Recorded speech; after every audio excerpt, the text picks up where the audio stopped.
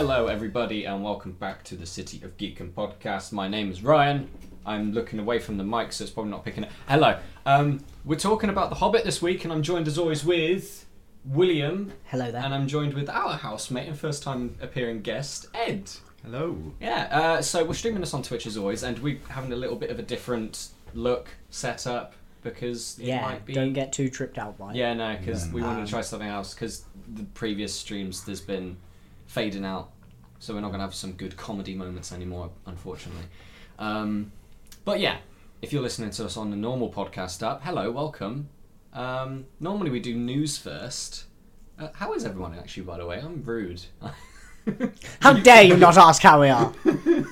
Yeah, I was, Yeah, you doing alright? Yeah, I'm doing pretty well. Yeah, Good, pretty good. well. Not too bad on this Thursday afternoon. It's getting hot already. This Thursday. I can feel the heat already. I'm at a content body temperature, I'm not going to lie. You're drinking tea. I'm drinking tea, mate. Jesus. As I always do when we do one of these. Yeah. Yeah.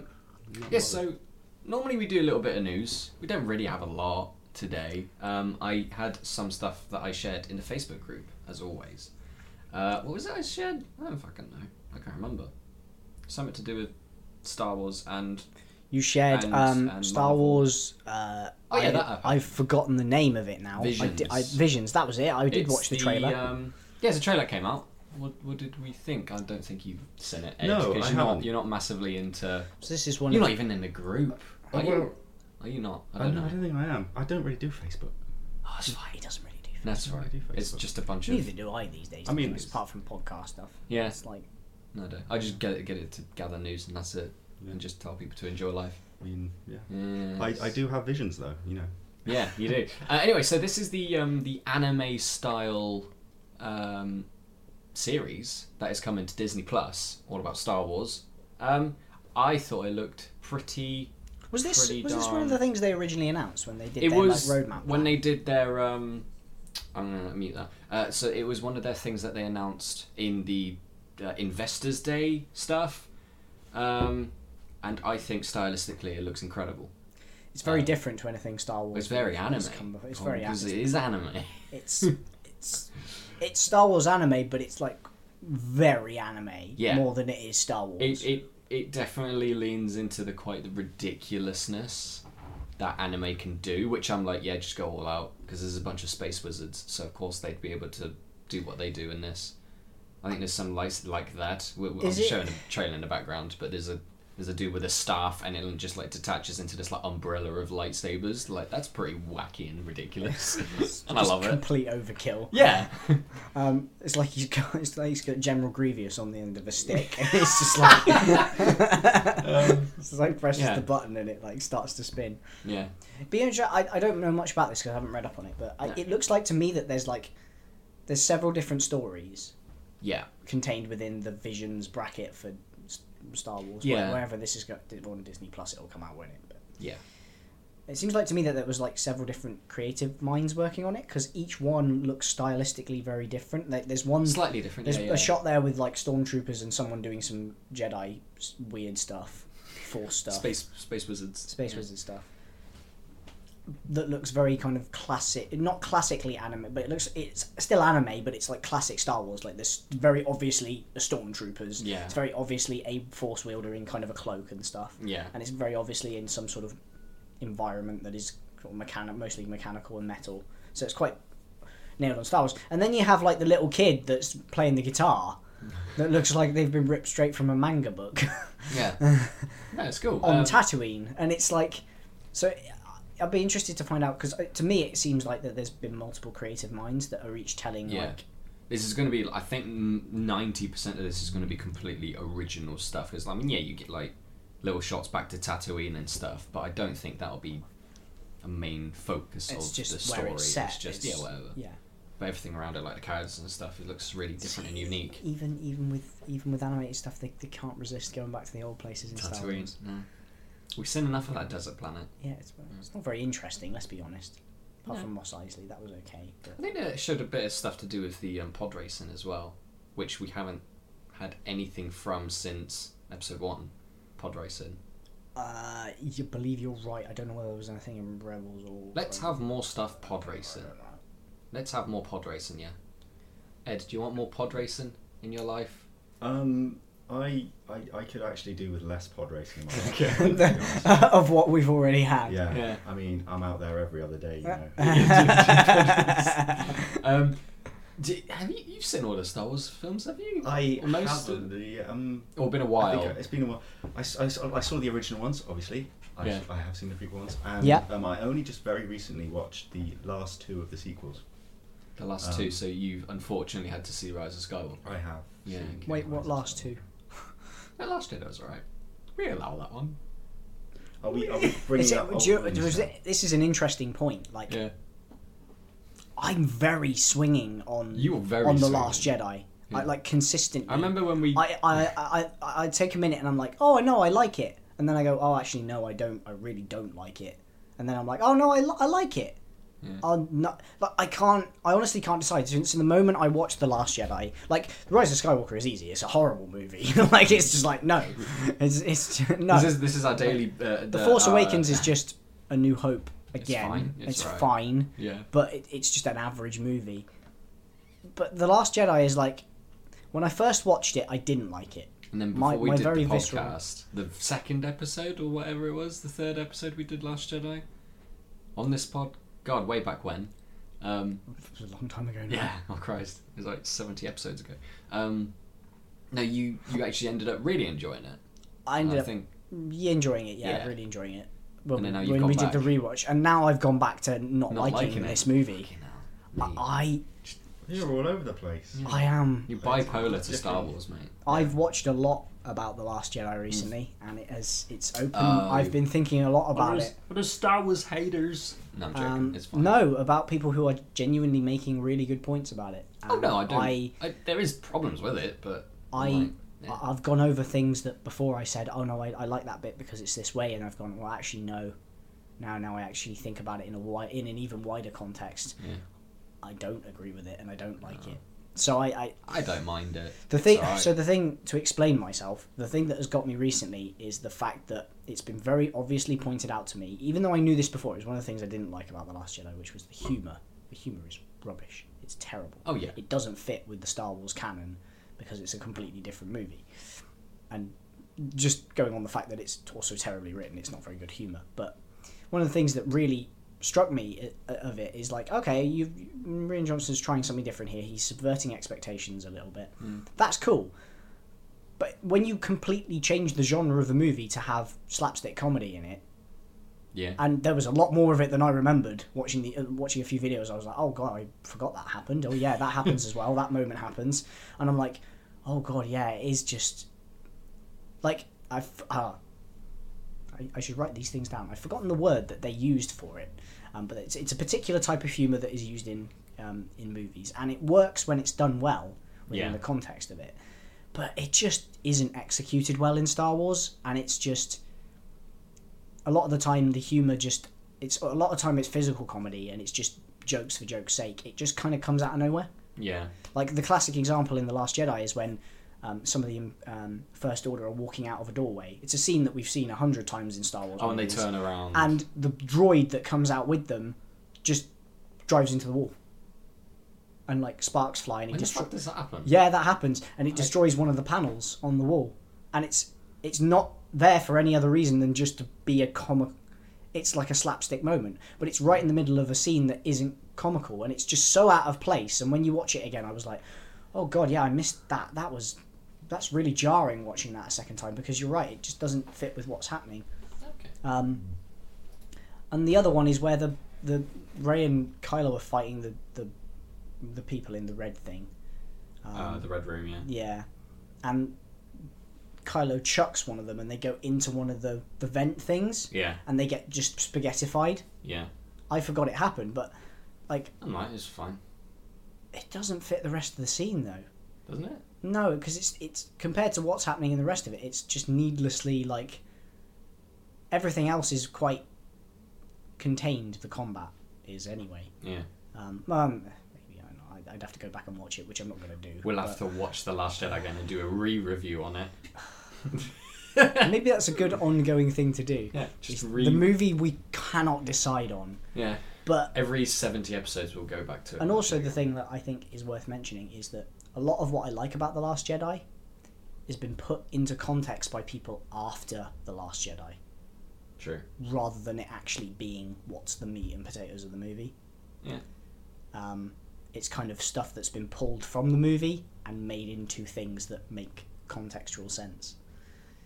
And it's like, yeah, no, the movie doesn't actually tell this story. It has the theme in it, but it's not. That's not the point of why it's there. The point of it's been made that point by this person who's a fan of the genre, rather than it was the intention of the filmmakers to present it that way. So it's a movie that I cannot decide on. It's really like frustrating. But there we go. Yeah. Mini rant over. Sorry, everyone. Sorry, this is our bingo card of shit. We're talking about Star Wars again and The Rise of Skywalker and Last Jedi again. So We should do a bingo episode of the podcast. take that off your list. Hey, Ryan. Yes. The Green Knight's coming to streaming To streaming, where? in America only. For fuck's sake. When is it coming out in the UK? Next year sometime. You're literally losing your mind. I am. I really want to see it. Yeah. On the other hand, it does give me time to read the King Arthur stories. Yeah. But it's had really good reviews, and people say it's really brilliant, and I want to watch it. It looks really good. Ever since I saw the trailer, I'm hooked. Do you know much about Green Knight, Ed? I don't know. It's a movie that is coming out from Please explain. A2A Studios, who have done so many films. It's not even worth mentioning, but they've done like Moonlight and Oscar-nominated things and things. You know, there's loads. Anyway, you can go and look on their website at all the films they've done, and it's hundreds of them. All of them are of a really good standard as well. But I think it's.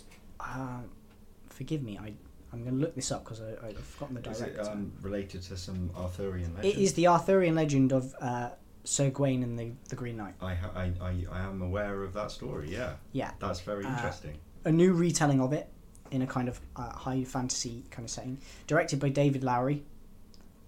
What's he done, David Lowery? I I can have a look at what he does. You can just continue talking about Green Knight. I'll look at what he's done. Oh, okay, cool. Yeah. Yeah, but it's starring Dev Patel as Gawain, who is a great actor. Love Dev Patel. It's got a stellar cast. Erin Kellyman, who played I always forget her name. She was the villain of the in Falcon and the Winter Soldier. Yeah. Carly, Yes. who played yes. Carly in Carly that. Morgenthau. She's in it. Alicia Vikander is in it. You're gonna like what he's done in the past. Ralph or what he's doing. Iserson, Joel Edgerton is in it as well. There's loads of great people. Of great people. Shane Harris plays King Arthur. But anyway, it's a kind of high fantasy retelling of that is very kind of it's got a lot of magic and stuff. There's like a talking fox. It's very like it's very representative of what actually kind of the story is. Yeah. I recommend you go check out the trailer, and I recommend anybody listening goes checks out if they haven't. It looks incredible. The visuals, the music, everything looks Well, stunning. if you're living in the US, go watch it. Or if you're you living can. in the US, go and see it in the Go and cinema. watch it. Unless it's not safe to, then don't be safe. Stream it at Don't home. Stream it at home. Watch it on streaming because you 'Cause can. I think it's coming to HBO. I So think. David Lowery, he hasn't done too many films. He's like sort of at the start of his career. In 2009, he started doing his first films. He did Alexander the Last, Saint Nick, and then Pit Stop. Ain't the Body Saints. He did Pete's Dragon, the Disney remake. Oh right, yeah, he yeah. did that The film. live action one, yeah. He did The Yellowbirds, The Ghost Story, The Old Man and the Gun, Green Knight, The Year of Everlasting Storm, and he's also doing Peter Pan and Wendy. Oh really? That one that's coming out The Disney next remake? year. Yeah. Interesting. Which is okay, your cool. favourite My Disney story. My favourite Disney story is Peter Pan. Yeah. Or yeah, One of them. I'm not a massive fan. Like, I mean, I know you're pretty enthralled with a lot of Disney things. I didn't watch a load of the Disney films when I was growing up. No. But of the ones I did see, Peter Pan was always the one I loved. Yeah. But yeah, the Green Knight looks really incredible. So I better get on with reading the King Arthur tales, and because I think the Green Knight is about halfway through. Yeah. But yeah, I'm really excited. I'm also genuinely excited because the King Arthur films are not always Good. Good. It's not a good record, is there? There's not a good record. They're all they're either very, very. I mean, the one that everybody says is kind of the standard is Excalibur, which is the '80s one, which is the one that has like rock and roll music set to it, and has Helen Mirren and a bunch of other people in it. What was the one that came out a couple years ago called? I think it was just called Arthur. It was called Legend of the Sword, which was and that was like a big box office. It was Ridley bomb. Scott's version. Yeah, and that was a box office bomb. It was like made for so much money, it made nothing because apparently it's just quite average. There was a lot of things that there were things I enjoyed about that version of King Arthur and the Legend of the Sword. But at the same time, there was a lot of things that were Crap. a bit strange. Yeah. It wasn't a bad. I don't think it's a bad film. I think it's enjoyable, but it's just not. It's not kind of the. I've always hoped for a kind of sweeping epic fantasy of King Arthur, that kind of really commits to kind of making it kind of gritty and almost think like medieval movie drama, but kind of. Isn't that where they've always gone wrong with it? Yeah, maybe, and they've always tried to kind of lean into the fantastical elements of it rather than kind of trying to. Yeah, that was a massive box office bomb. So Charlie Hunnam was the guy that played King Arthur. Jude Law was in it. Eric Bana was in it as well. Jude Law played King Vortigern. Yeah, who was I believe a completely made up character for the movie. Oh god. Who was, it was very. There's a lot of weird stuff. Like, for example, the start of the movie is like Vortigern kills King Arthur's parents. Spoiler. Great. Good on him. He's his uncle as well. I recognise the name actually. It is a real person. I think so. Yeah, I think his role was adapted though for the movie. Yeah, it was like one of those early Anglo-Saxon kings. And he and there's this really weird scene where for some reason Vortigern has like powers to become like he turns into like Sauron or something. It's really strange. Like he can just turn into this like 10-foot tall armoured knight warrior who's like really powerful and magical. Hence why you need Excalibur to fight him. But so yeah, the dad's battling him with Excalibur, and then the sword gets knocked out of his hand, and before Vortigern can like do the final blow, his dad kneels down, and the sword flips up and goes through his dad's back, and then his dad becomes the stone in which the sword is embedded. Oh, that's an interesting take on that. That's alright. Which is like that's a really cool idea. Yeah. Probably wasn't executed properly though. It was weird. It was very weird. It's like it all happens on this weird dock side. I'm looking at the cast of this. It's actually a fucking good cast. So Astrid Burgess Frisbee, I'm definitely saying that wrong. She plays Mage. Obviously Eric Bana as Uther Pendragon. Digimon Honsu is in it. Aidan Gillen, best known for Littlefinger. Annabelle Wallace, Joby Harold, and David Beckham was in this film. David Beckham was in this film. He plays someone called Trigger. Yeah. Why? Just for like 5 minutes he's in the film. Good. Because Good on celebrity. him. Yeah. He has some cool face makeup though. I will say that. He's got like, interesting scarring and stuff on his face. Oh, well. I mean, he's always been quite a visual. He's quite a visual. Exactly, yeah. That's it's all about the looks of it. If you can't do the haircut because it's like a medieval drama, just make his face look strange and kind of hip. So the budget of this film. I think even I think the mage you mentioned, who is the female character, is Guinevere. Yeah. I think she's a wizard in this version of the movie, which is strange. Oh, cool. Although not too far off, because I think that was a similar thing with the other adaptation that had Keira Knightley in it and was set in the Roman period. Jesus. And she was like, I think she was the daughter of Merlin, who was the leader of the tribe, like a Pict tribe that was at Hadrian's Wall, because that's where it kind of all takes place. See that, and that's a good one to mention because I haven't actually seen that one. Although apparently it's not too bad. It's kind of underwhelming though as far as King Arthur stories go. But it's kind of like reimagining it in the setting of the Dark Ages, where the Roman legions have left Britain, and you've just kind of got this empty, hollow Britain that we don't really know anything about. Well, that is where the Arthurian legends are supposed to have come from. Yeah. From after the collapse of the Roman Empire. And this idea that Arthur was literally an old Roman centurion who kind of just stood up and was like, well, we need to create some law and order and defend our borders and things, and from the attacking think it's the Nords that they have as the. Oh no, is it the Anglo-Saxons? It would be the Saxons. The Saxons, yeah, the Saxons who are the villains of the movie, the invading force. The budget of this film is quite depressing to look at. So it was made for $175 million. I'm getting all this information from Box Office Mojo, which is the IMDb Pro thing. It's somewhat accurate, I guess. So 175 million, and it grossed 148 million. So that's a huge loss. 30 or so million loss, yeah. Well, it'd be more than that because of the marketing. Because I think one of the general rules is the actual budget of the film is what, the 175 million, and then maybe another half of that on top will double that because of marketing and how well they publicize it. Hey, come see the film. So effectively it was maybe a over $300 million movie. Didn't even get half that. That's a big loss. The overall trouble with King Arthur movies is they always try to somewhat deviate from the actual legend.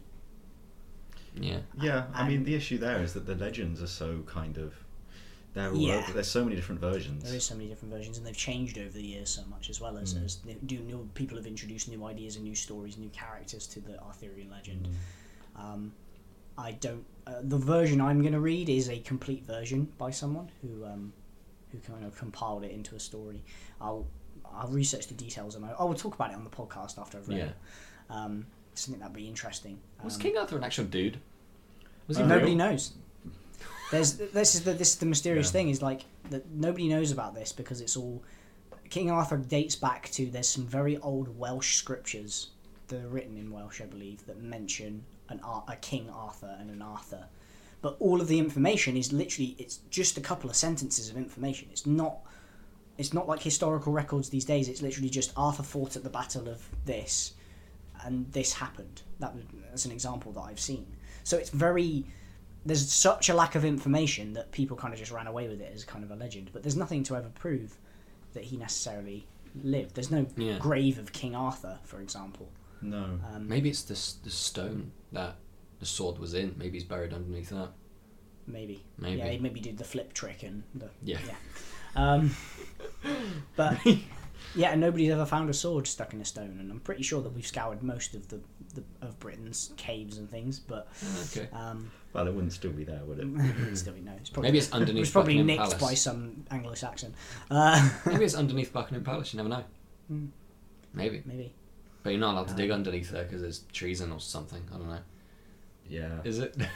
Is it Ed? There's probably some weird. But anyway, bloody regulations, eh? Why can't I dig? All I want to do is dig a hole. Yeah. What am I doing? Diggy hole. God. But yeah, I like Arthurian legend. Yeah, that's cool. I like it. Just bring it out. I've also been to anybody that has any time on their hands down in Devon, Cornwall way. Go to Tintagel because Tintagel is said to be. It's an ancient castle ruin ground, but it's said to be the either real location of Camelot or the inspiration behind Camelot. And a lot of the Tintagel is mentioned in a few of the King Arthur old scripts and things. Cool. It's very interesting. And there's the awesome statue of King Arthur that's there on the cliffside. Yeah, it's all very interesting. But anyway, that's the Green Knight. That's the Green Knight. We still can't watch it. No. Fuck's sake. Probably won't be able to until January. One day. Speaking of films that we can't watch until 2023, Fast and Furious 10. Oh, what a shame. That'll be released April 2023. My voice is going all of a sudden. I apologise. But yeah, that's coming out then. They should call it Furious X because SpaceX, because they're going to space, aren't they? Well, where else is there to go? Yeah, they've done. I think it was spoilers for maybe Fast and Furious 9 because I don't think anyone cares. Who gives a fuck? There's a bit where they actually build they put a fucking rocket on the back of a car and then you go into the outer atmosphere. Yeah. They should call it Fast X or Furious X because SpaceX, and they should get NASA involved. Go on, NASA. They're just going to be driving on the moon, aren't they? They're going to have Elon Musk in it. Or Mars or something. Good on Elon. Yeah. He's going to Elon-esque. Elon There- X. a lot of people still going to watch it. They're still How making much them. did I'm going to look at how much Fast and Furious 9 It's made. true. I don't Like, think it's a lot. as much as we take the mick out of the Fast Furious. Yeah, they must make money, otherwise they wouldn't. What I will say is I watched Fast and Furious 9, and that was the first one I'd Have seen. you seen it? Not 9, 8. Sorry, Okay. the previous one. It's not a terrible movie. No, I've heard Like, 8 was pretty alright. It's I think I've seen 7. I haven't decent. seen 8. It's got a lot of just stupid action sequences that just don't. That's what they've turned into. They've turned Yeah. into, as Martin Scorsese would say, theme park films. But it was a decent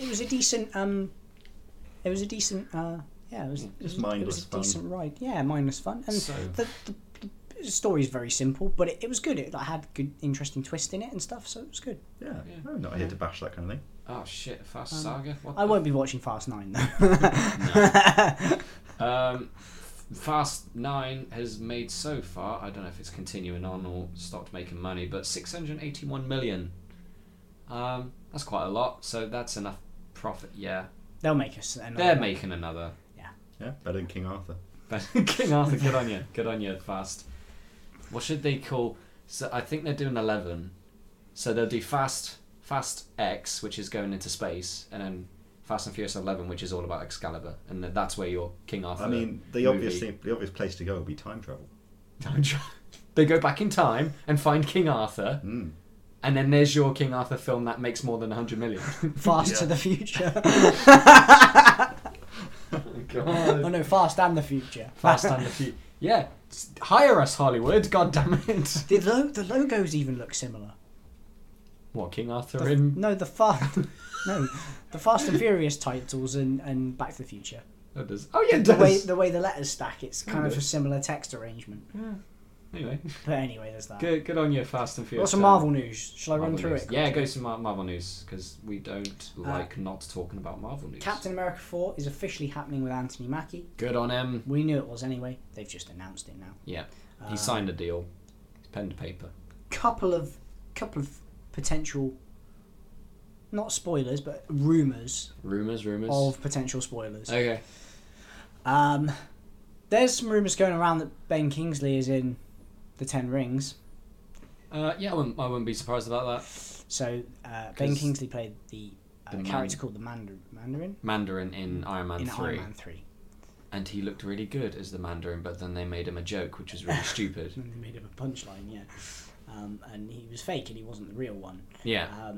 But apparently he's reprising that role There's a in the new Shang-Chi and the Legend How of the Ten many? Rings. This might be completely foreign to you, Ed. How many of the Marvel films have you seen? Or if you've taken any interest, do you know much of the spoilers about? Have you seen Endgame? Do you know who dies in that? No.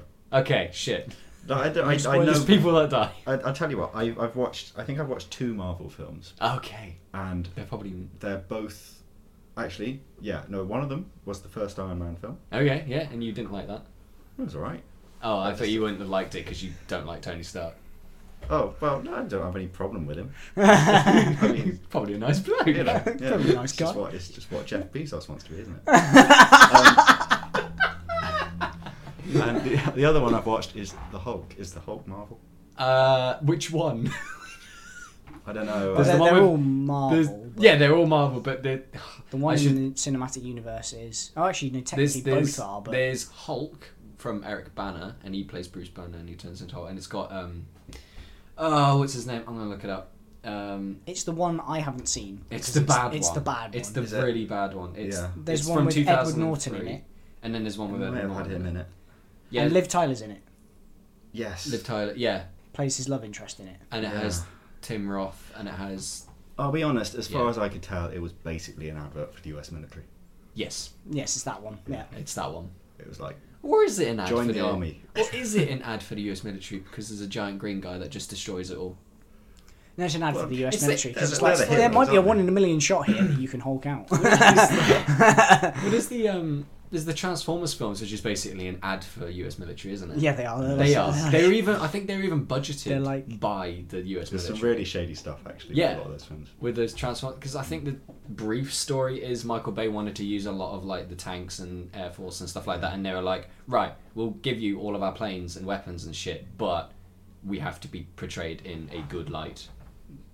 good light. Yeah, you can't do us any bad. In That's in why a Michael- purely freedom to America way. You're going to turn on the light, you are, aren't you? I am turning on. There's been a dip. The sun's gone down. That's Or, fine. and There we you're go. behind the clouds. Well, you can see us. So that is my experience of Marvel. Nice. I'm sure you're very Well, disappointed in me. No. You just, I'll make you watch them. Oh dear. Okay. No, it's fine. No, All of them. because it what is. I So don't you've have that kind of seen. time. It's 22 seen- movies. Yeah, it's another 22 movies to go. Oh, brilliant. Yeah. Yeah. Definitely okay. not going to get bored or tired of that. Nope. No. So, yeah, there's Iron Man 1, and then like the third Iron Man film was about this guy with 10 rings, and he was terrorist, like, organization. And it had kind of a pretty good theme, villain, and you're like, okay, I remember they're going I this remember way. when the trailers came out, and And it was everybody was amazing. really excited because they were like, "Oh my god, it's the Mandarin. He's like Tony Stark and Iron Man's greatest villain, and this looks so good, and it's kind of dark, and it's dealing with terrorism, and it looks like an interesting setup." And literally, it And turns out. he's an actor, who's been hired to play the Mandarin Hmm. as a cover up, It's really bad. and that's the reveal. Yeah. And then the real sounds a guy bit is weird. a guy who turns into like molten. Or his Yeah, skin he's gets a really fire- hot. he's and a he fire just melts dude. things. It's based off of the Extremis comic, which is like this injection that you get and you turn into like a super being. And it's like, that's in itself a really good story, but when you're like merging the two together and you're like sort of They tried to discounting- bait and switch people. bait with and it. switch, and it's also you're just Didn't really work. discounting the discounting what's the word I'm trying to think of. It's kind of like, there's another word to disrespect. It's like you're kind of just shitting on devalue or devaluing like the importance of the Misvalue. Mandarin, Yeah. of like, that's like basically in Infinity War being like, there's this guy called Thanos, he's collecting all these stones, he's going to kill everyone. Actually, no, he's not that big of a deal, it's just this other giant worm or something. I don't fucking know. Yeah, he's a big worm. Surprise, instead of- Galactus!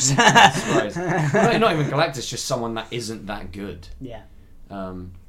Here, let's have what's a really stupid villain? Here, has Howard the Duck. Howard the Duck. Yeah, Howard the Duck's not even a villain, but it's just it's Yeah, kind of like that. it's Howard the Duck who's Is it- being the puppet master all along. Yeah, and it's like, well, what about Thanos? What about Okay, what about alright. You had something really interesting what there, about and now you Thanos? just kind of shitted it on.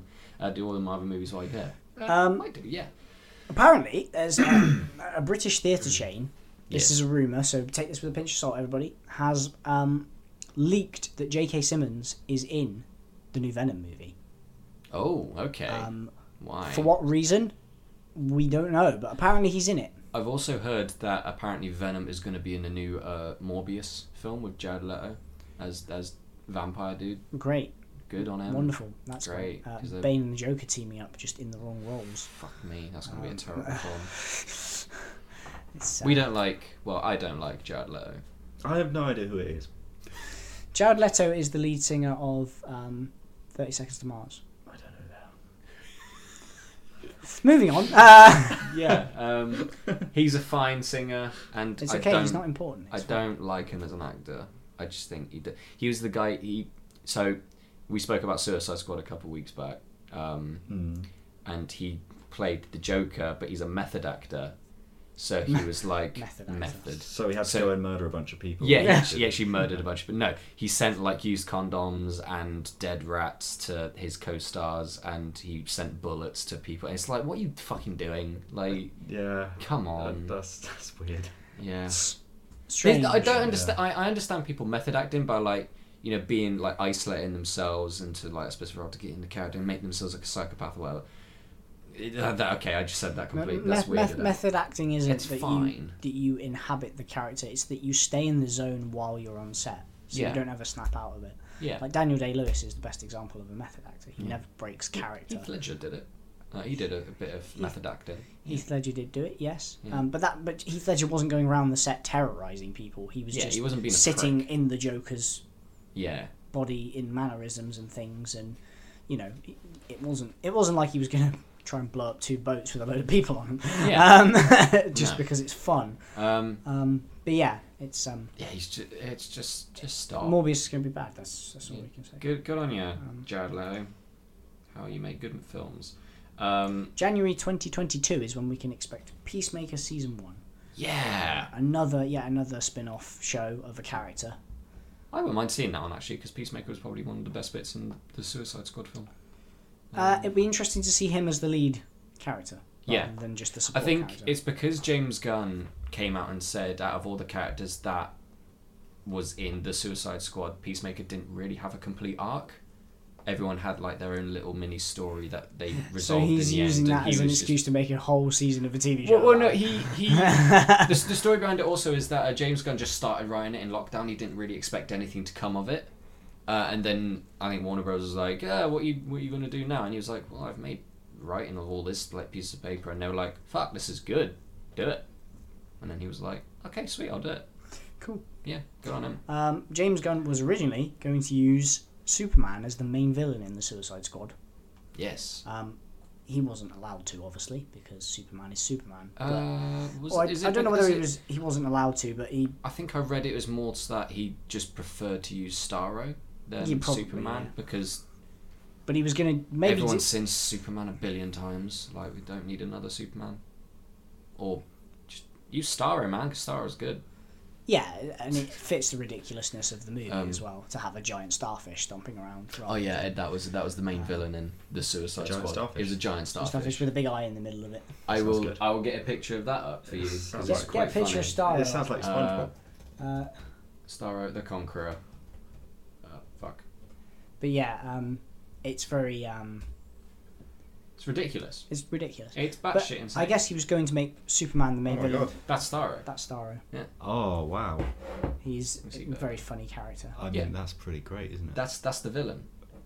Um, Doesn't have a mouth. he's pretty. No, it doesn't. He's pretty scary, actually. Yeah, he's actually It's really quite, weird. It's quite creepy. Yeah. Like sends out a load of little starfish, and then they like face Attached to hug your- a people's face, and he Oh can god, like Alien. Yeah. mind control people. Yeah, it's really weird. It's a good film. I really enjoyed it. Yeah, it was very well executed, I have to say. For something that is such a ridiculous concept, that it's just a giant starfish. There's a guy called Polka Dot Man, and he shoots polka dots. Obviously. Yep. What more do you want? I don't know actually. I don't know what happens. For those people who are missing out on the Superman versus the Suicide Squad, we are getting a Suicide Squad versus Justice League game from Yeah, something like Rocksteady. that. So Which Have that at it, also yeah. looks pretty good. So yeah, that looks like it's effectively going to tell the story of, because the whole point of the Suicide Squad in DC is to have a set of villains that can do jobs necessarily that the heroes won't do, because they probably will end up dead. Hence Yeah. why they're called the Suicide Squad. they're expendable. They're expendable, yeah. When are we going to get cross-franchise? What, Marvel and Versus- DC? Yeah. James Gunn has been trying to push this. He wants to do a Marvel. I think it would be Marvel versus DC. I think it Who will would happen. win? I think it would happen, but not too soon. But also, just thinking about it, like, why would they fight? Well, that's not Like, the point. just why would anyone fight anyone else? You've got to. Do you know what I would love to see? Because effectively, that's what DC have done anyway with ruining their characters in movies. Yeah. Is make a make a Justice League versus Avengers movie, Yeah. but make it the Justice Lords from the alternative DC universe, where what, the the Justice bad League ones? take over and become like god rulers of Earth. Oh. So you've got like, evil Superman and then evil Batman, who's like super scheming and. The thing and is, stuff, though, and- if it was going to be DC versus Marvel, there's an easy winner. DC. Where? Yeah, easily. I'd say. Because all of the Marvel characters actually have limits. Superman is O-fucking-P. But He could he just can be run- destroyed by a rock. Yeah, but Kryptonite. But the Marvel characters don't know Dead- his weakness. Deadpool and Wolverine can't die. Yeah, they can't. Well, Deadpool can't, but he's just a shithouse. He's like a meme. Yeah, so they, Wolverine can. Yeah, Marvel would. Well, it depends on which version of the character. It depends who, what the writers want. Effectively, I think it was, I saw someone say, I mean, one of the writers of it was Stan Lee that came out and said, if it was, who's going to win, DC or Marvel? And he was like, whoever's writing the story, because Yeah. they can just decide. Like, fucking Superman's all of a sudden dead. But like, Because I suppose to try and put it in context, this is one of these wishy-washy things because it never works. These things, but standard size. Wolverine, for example, it does die, but he expends after many, many years of fighting because when he's younger, his regenerative ability is fine. Yeah. Like Wolverine went up against Superman, it would be pretty stalemate, to be honest. because it doesn't matter how hard Superman punches him, he's just going to regenerate. I think. Or laser eyes. Well, I think it was all right. Let's put it this way: Deadpool has the same ability, and Deadpool can literally be beheaded and he could have still his be body alive. obliterated, and then just regrow his body. Oh. I think. All right. Let's just say I'm gonna nick something from another podcast. Standard size football field. Yeah. Superman versus Wolverine. There's nothing else. It's just a football field, and then they have to fight to the death. Who would win? I'd say, give it because Superman, he needs what is his weakness? Just it's magic and kryptonite. Nothing else. It's a lot more than just kryptonite. In the comics, it's all sorts of stuff. He's weak to magic, which Wolverine doesn't have. You can electrocute him, which he doesn't. Copious amounts of electricity he doesn't deal well with. And Wolverine doesn't have that. He has no electric. He's just got swords in his arms. Yeah. And it's like, but good fighting ability. I wouldn't say so. I think Wolverine's more of like a just an animal, to put the pun correctly. He's not got any style at all. He's just a rampaging monster. He's an animal. He doesn't have because you see in a lot of the films, he's just swinging about in his arms. He's got no technique or anything. You can make an argument that Superman is as well, though. But he just flick of the finger. Superman isn't a trained fighter. I'd say he is. No, he's not. Isn't he? He's not. No, he just uses his strength, which is why he's able to punch very hard. He's smarter than Wolverine. And so he could just he's be smart, and his morals are what makes Superman. I'm just gonna bend the adamantium in his body, and now he's maybe permanently we're just that. I just think it'd be an easy fight. You'd just flick him, wait for Wolverine to run back towards him, then you'd flick him again, wait for him to run back towards him, you'd flick him again. It'd just be that. The trouble with doing this just be that. That sounds like a great film. Yeah, it would be that. The trouble is with this, of course, is that superhero characters in comics are so overpowered. Yeah. And it's just there are some characters in the DC and Marvel universe that people go, oh, that's a really cool character, but when you think about it, it's just you're just cheating. What's his weakness? It's like Darkseid, for example, is a character that is a literal god. A literal god who can just manifest versions of himself at will. So he never actually has to leave his fortress because he can just, I'm now on Earth. And he has no limit to how he can do that. It's Thanos has limits. He needs gems first. He needs his little space rocks. Yeah. He needs the gauntlet. But then Thanos with the gauntlet is unstoppable. Yeah. So it's But I guess that's what I'm trying to make out. It's the heroes of Marvel have to work hard to get to their level, whereas DC characters are already at that level. If that makes sense. I don't know whether that's true. I think it just depends on the perspective. And depends on the writer. Because you could say, let's do the classic hero that everybody goes to with Marvel, Spider-Man. Yeah. It's the most relatable superhero character ever. Yeah. Spider-Man. He's a teenage kid, or he's a kid, young adult, that doesn't know how to fight and stuff. Okay, you can have him get bitten by a spider and discover he has these abilities and then go and try and do good and kind of be clumsy and fail at it because he's Peter Parker and he's kind of all of that already outside of the Spider-Man suit. But also you can have him that, if he can lift the mass of a spider can lift, and they can lift 10 times their body weight? Something like that. Yeah. Something like that. So he's a human-sized spider that can lift 10 times his body weight, which means he can lift... A few tons. A couple of tons. So it's then he doesn't really earn that, does he? Because he can do that straight away. It's like Superman's super strength. It's just an innate thing you have. True, yeah. So it depends on what angle you approach it at. Yeah. And at the same point, you can go, Wonder Woman's got superpowers, and she's super tough and stuff. But we see her in the adaptation that we see her in the movie training because she has to learn how to fight and stuff. So it's the only one who breaks the mold in DC that doesn't have an alternative is Batman. Yeah. But that's because he's just a guy. He's a very smart dude. Yeah. So that's what were we talking about? Peacemaker? I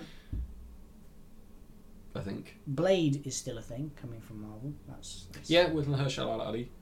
That's happening. Good. I'm going to keep that article because I haven't read it yet, but we'll come back to it at a later date or something. I've got a couple more bits. Yeah, I got one more. Jensen Ackles. Yes, he's The playing Boys. Soldier Boy Did we talk about this? Soldier Boy in season 3. Now, there's just a thing here that is just reinstating the fact that he's going to be apparently the front and centre character in season 3 of The Boys. So he's kind of the sole. Guess what would be the sole focus of the first 2 seasons? It's kind of is the kid, isn't it? Huey. Huey. Yeah. Yeah, he's like the main dude, and then it turns to Butcher. Don't be a dick. Yeah. And it turns to / Butcher. But like, Trace Jones Eccles is going to be the main focus of season 3 of The Boys. That's right. Which is good. Boys is a funny TV show. It's good. I like that. It's good stuff. I got some news about Dune.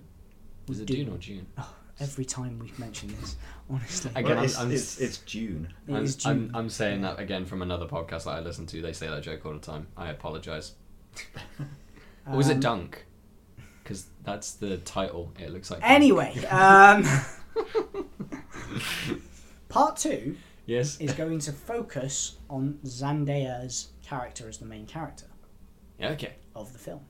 I originally, when I heard this, thought that it was literally just going to be a sequel to the first one. It was just going to be a continuation of the story. But it sounds like it's actually going to switch perspectives and tell it from the perspective of Zendaya's character. Oh. It's going to be a new story. It's not going to be the same movie, just reshot. But it's going to be... No, yeah, I get what you mean. But her character is the focus of the second movie, and so she will switch places with Timothée Chalamet as the main character. Nice. Which is pretty interesting. Do you know much about Dune? I know a little bit. Yeah. It's one of those things that's sort of on my list of things that I need to read because it's proper classic sci-fi, isn't it? Classic sci-fi fantasy novel, yeah. Yeah. Pretty heavy reading as well.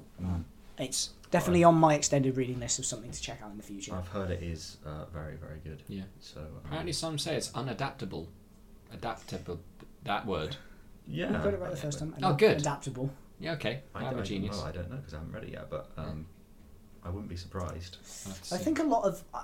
I might be wrong, but I think a lot of those comments came after the 80s adaptation came out. I remember an 80s adaptation. And it was kind of a messy movie, and it kind of tried to focus on the wrong things. And there was people had... I'm just going off of things I've heard in videos, but people apparently had issues with the fact that there was a lot of world building and needless stuff that was kind of explaining things that was like... Yeah. You need in the book, but you don't necessarily need it in a film. Yeah. No, it doesn't normally go well. Which is interesting. That's an interesting discussion we're going to have in a minute about the Hobbit book and film. Yeah. Oh, yeah. You got one last bit of news that came out today, didn't it? The Eternals trailer. Yeah. Final trailer. The final trailer, we get more of a look at the villain of the film and the reasoning and why they're a thing. Of why they've not been around to help the Avengers because they weren't in the minds of the Marvel CEOs yet. They make a pretty good excuse, to be honest. It's like a typical comic booky excuse of like, oh my god, there's this new character that we've just invented. Fuck, we have to make an excuse why they haven't been in previous comics before. Because they were busy. Yeah. Yeah, great, cool. That's done. Yeah, good on them. Yeah. It's got a little bit more of a focus on the villains being the deviants and the reasons why the Eternals are... I think they were... In the comics, they're created by the Celestials, which is who we get a look at. Yeah, so the Celestials are like the... Gods of the Marvel Universe, aren't they? Each of them is represented by an Infinity Stone? No, they're just their own thing. They are. They like tried to control the power of the Infinity Stones before the Celestials. Oh, okay. I thought each one was representative of one because they're all different colours. Maybe I don't think. I wouldn't think. This is the first because we see a Celestial in a flashback, don't we, with the Power Stone? Power Stone, yeah. Smash and wipe Destroy out a load of people. Planet, yeah. But we get a look at them. They look really cool. Look at one of them, I think. We get to look at two. Do we? Oh fuck! I didn't see. There's two in the trailer. Yeah. Shit, sweet. Everybody freezes on the first one, but there's another one in the trailer. What is this? Let me think. There's been 4 so far in the Marvel Cinematic Universe. We've had Ego, the Living Planet, which is played by Kurt Russell. Really good. This is probably just batshit and crazy for Ed. He plays a literal planet. I've got no idea what you're talking about. I'm gonna get does a picture Does of that. Ego, the Living Planet, look like the other? Because all the Celestials look similar, don't they? Because they're all like... Well, there we go, Ed. I got a poster up there. They're the ones in the top left that are kind of blue, shaded out by the sky. Oh, them. The big people. Not the guy that looks like a moon in the. And that's top Ego. right. That's Ego. That's Ego. The living planet. Oh, that's exactly what I'd imagine a living planet would look like. Yeah. But it's probably So, yeah. very A frustrating. face on a planet, because yeah. No one can see that. That's It's like really- the sun in Teletubbies. That's I got my what Mac here, but like that is Ego, the living planet in the film. Kurt Russell, Ego. He's a literal planet. Okay. Yeah. Well, But like That's to a make the character, it also made by James Gunn. So he's made a starfish as a villain and now a planet. he Or a planet and likes some properly Yeah. properly big villains. A Doesn't little bit out there with the choice of Just a antagonistic force. he? No, I Yeah. quite like that though. That's But to make it a little bit more relatable as a villain, he like the Ego, the living planet, is able to make a literal person, put his consciousness into the person and walk around. well, that's convenient. Yeah, Right. that is Is convenient. the one right at the back Galactus? In the middle. Yeah. He's got the. It looks like he's got a kettle for a He's head. got a kettle head. Yes. But I got the- don't. He's Galactus. I don't think he's a celestial. Oh, He's fact check it. Galactus. This is some deep Marvel lore. He might be. So anyway, the He's Celestial. not. He's not a celestial. He's not celestial. No, Okay, but so he that's is not, a. that's He's a. not him up He there. Galactus is a character that goes around and eats planets. He's very hungry. Well, that's if there was somebody that went around eating planets, I'd think that they would be called Galactus. Galactus. Yeah, Galactus, yeah. definitely. It's kind of predictable, isn't it? Yeah, It's very yeah. predictable. He's kind of like he's the Marvel version of Unicron from Transformers. Yes. Yes. He's a planet-sized thing that goes around crushing planets. There is a kind of thing here, though, isn't there, where everything just has to get bigger and bigger and bigger and bigger. Well, there's a And what's character next? literally called Eternity in Marvel, and he is the entire. Everywhere. He is the entire universe, and Okay. he's called Eternity. It's Yeah. like the what do they call them? The How do you get bigger than that? I don't know the name because I don't know Dragon Ball Z enough. But there's a Oh, dragon, God. isn't there? That is literally the cosmos. Is actually a dragon that is like a celestial. That's the being. levels to this. It's like Yeah. they did a. Do you ever get bored and watch those? What, Dragon Ball Z? No, do you ever get bored and watch those size comparison videos on YouTube? Yes, I do. There's one with dragons, fantasy dragons, and they go through the list, and then it's just like, it's just like this thing that's the size of the universe, and it's literally just a dragon that is somehow balancing itself in between all of the galaxies, so not to disturb them. And it's like. It's so funny because it's like one wing beat would just like destroy everything. That's what you call the butterfly effect, but it's not. It's the fucking dragonfly effect. Or whatever. It's just That's yeah. But no, you're right. It's the whole thing in is like everything has to be bigger. That's nice when I always find it nice when you get a villain that comes along that's incredibly powerful but subverts that and is just kind of like a bit like spoilers for Loki and what is coming up in the Marvel universe next is Kang the Conqueror. Kang the Conqueror. Yeah, He's just a dude, but he is like the master of time. He's a time dictator. So he goes around time and is like, oh, I'm going to go back in time and change that so that doesn't happen because I have this device that I can go back in time and do this. he's a really interesting character. Yeah, it's I kind really of like like him. he's like he's a guy. He's just a guy Yeah. who is an ordinary person from a planet that discovers that Well, he's there from are- Earth. Oh, he's from. He's like human. Human. He's I didn't know he's a human. descendant of Reed Richards, Mr. Fantastic. Really? Yeah. That's why he's like super smart. and- So much Marvel lore today, Ed. I'm sorry. I know. Yeah. I'm struggling to take it all in, but it is interesting. Yeah. You can fry our brains in a minute with some Tolkien stuff. Yes. Um, we'll get onto it in just a second. I'll It's the have last my bit of news. revenge. No, this is good. I love this. But like, yeah, he basically discovers that there's a multiverse, and he discovers that there are many Parallel. versions of himself, all of which are not necessarily straight and narrow, and There's a parallel universe where he is And I an think- evil piece of shit, not a kind dude. yeah, I think like, so basically something happens and there's like a multi-universe war where people discover that there are multiple universes and they're like, well, if we're running out of resources and things here, let's just Or he's trying to dictate nick it this. from over there. He's 'cause trying to you know. dictate this timeline as Yeah. well. So it's like keep in your lane. So he basically plays the long game and he becomes the master of time because he's the one who wins the multiversal war. And then he controls and keeps it on a straight path, essentially. he stops. Which is a really cool character concept. It's actually really cool. I Loki like is it. amazing as a And, TV show. Yeah, so like basically the whole setup for the next phase of Marvel is that we're going to see different versions of Kang appear, where he's... Well, this is going to like explode into a different version of every single character we've seen so far. So let's have more Iron Man. Yeah. They're just going to do it, aren't they? It's just... Well, speaking of multi-dimensional time travel stuff, the second episode of What If came out yesterday, and that was the episode about T'Challa as Star-Lord. Like, what if he was picked up by the Ravagers? Have you watched it yet? I've seen it, and it's really good. It's really good. It's much better than the first episode. First episode was like, it's fine, cool, but the second episode was like really, really good. I really enjoyed it. That's a little review on that one. Chadwick Boseman's final performance. He's gonna be in 4 episodes, so this is the first of the last few of his last performance. Yeah. Speaking of dragons, shall we talk about The Hobbit? Good segue. I'm going to tell you we're professionals here. That was I like that. Yeah, so we watched. We wanted to talk about The Hobbit eventually. We've been meaning to get and onto then some Tolkien stuff. You mentioned for a few podcasts weeks and weeks and weeks ago that there was this one cut that some fan had done by cutting out all of the bullshit. Yeah, I'd done my usual thing where I stumbled across a YouTube video by this guy called... I've literally just looked up his name. Cardinal somebody. Cardinal Hut. Cardinal West. West. That was Cardinal West. Yes. Is his YouTube channel, and he is obviously a fan of the series and things. And he, like many other people have made cuts of The Hobbit, made a fan cut trying to fix what he felt was wrong with the Hobbit trilogy. Yeah.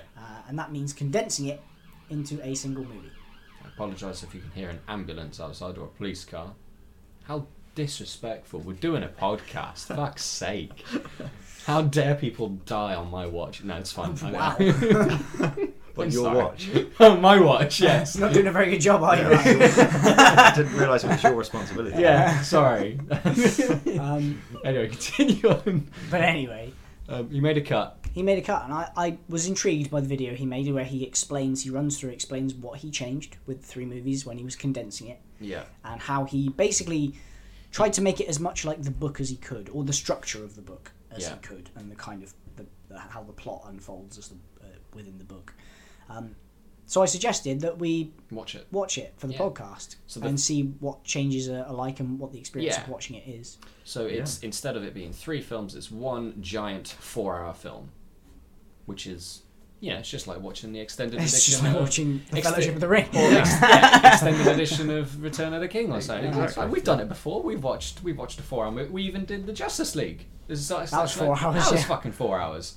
So we are well prepared for this. I didn't realise it was 4 hours. I thought it was like 3. But what did we think? What did we think of this cut? Yeah, well, I had quite mixed feelings about it. I did as well.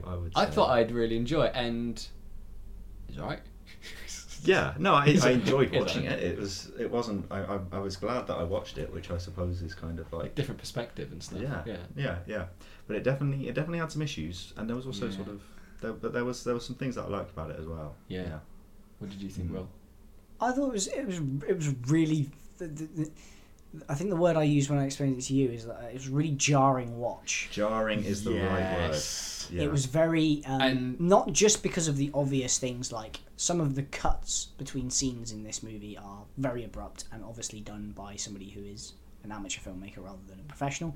Well, I wouldn't even necessarily that. just It's not necessarily amateur, but it's like you edit what you can. Yes. You haven't got like a massive studio that you could just like seamlessly. Yeah, because when I went into this film, I was expecting not like Hollywood blockbuster-esque sort of edits. I was expecting kind of a jarring edit here, jarring edit there. But there was, I'll say maybe the first 2/3 of this film, I was like, you know what, this is alright. It's pretty good. Pretty decent. The last bit, so the Battle of Five Armies movie, that was bad. That was for me straight up bad. That was like really, really bad. Yeah, it was very that was the case in which there was literally like, okay, so we're here, wait, what the fuck? Wait, why we're here now? Oh, you're dead. Okay, all right. Yes, literally. All right, you're It's dead. like- Fine. The best way I can describe it, it's like watching a highlights of Bilbo's journey in the Hobbit movies. Yes, That's yeah. effectively what this is, You're right. without any of the extra contextual stuff to go with it. And Yeah. that was one of the things that I quite liked about it, was that focus on Bilbo, because Yeah. Bilbo is such is one of the best parts Yes. of the Hobbit films, Yeah. and like the focus on his journey was kind of quite nice, but it was very incoherent overall. Yeah. Really? I was actually thinking that after watching the film this morning.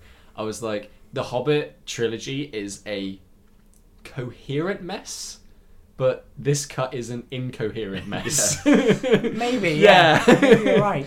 Yeah. Like I say, like the first, like I was saying, the Unexpected Journey and Desolation of Smaug movie parts of this one cut, I was like, you know, this is fine. This is alright. I don't mind the stuff that they've taken out. But then, yeah, like I say, when it got to the final third, I was like, there's some stuff that you've cut out that I would have kept in, but also it's...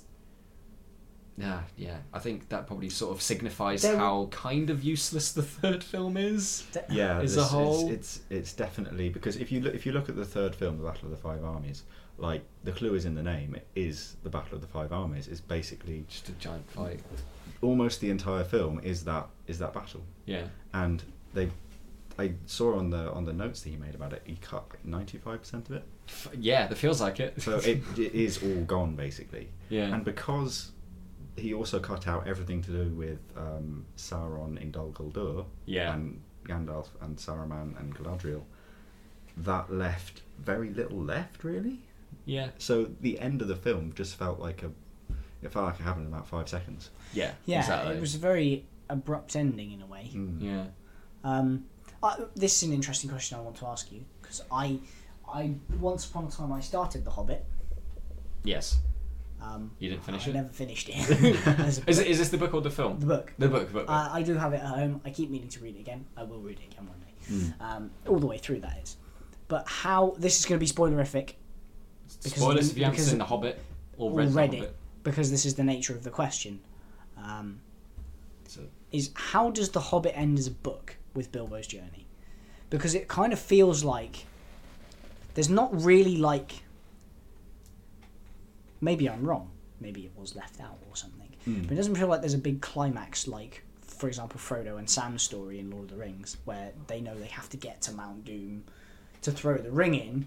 So there is a climax to the drama of the story, and obviously Gollum comes along and interrupts it and things. Or, you know, the Battle of Minas Tirith and things, and the Army of the Dead.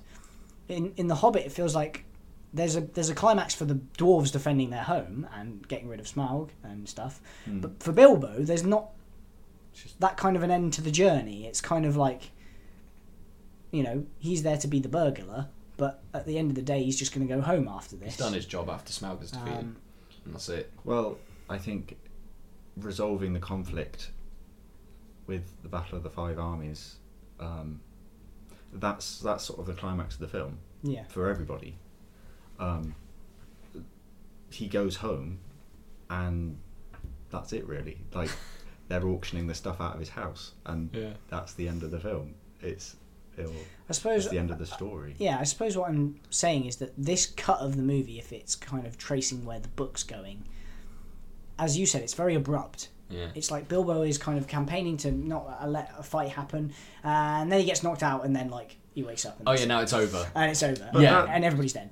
And that jumped out at me, because that's what happened to Bilbo in the books. He gets knocked out halfway through the battle, and then He wakes up. and we don't see what happens in the meantime, which is why that doesn't work very well on film. No.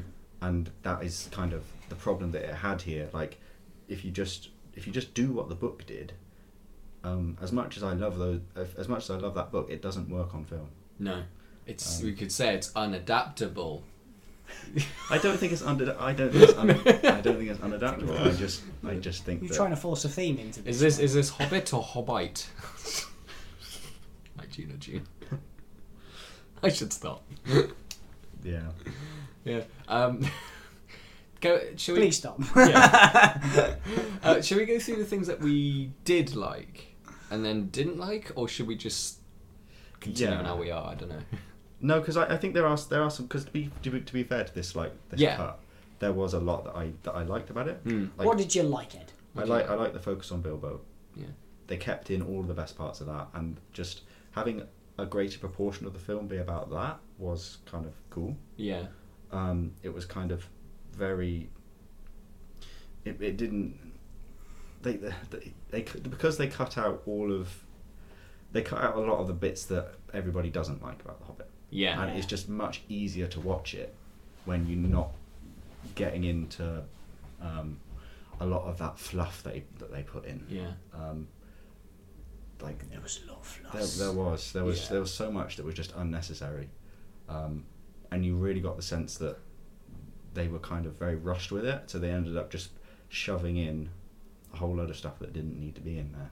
Yeah. And it was nice not to have to watch that.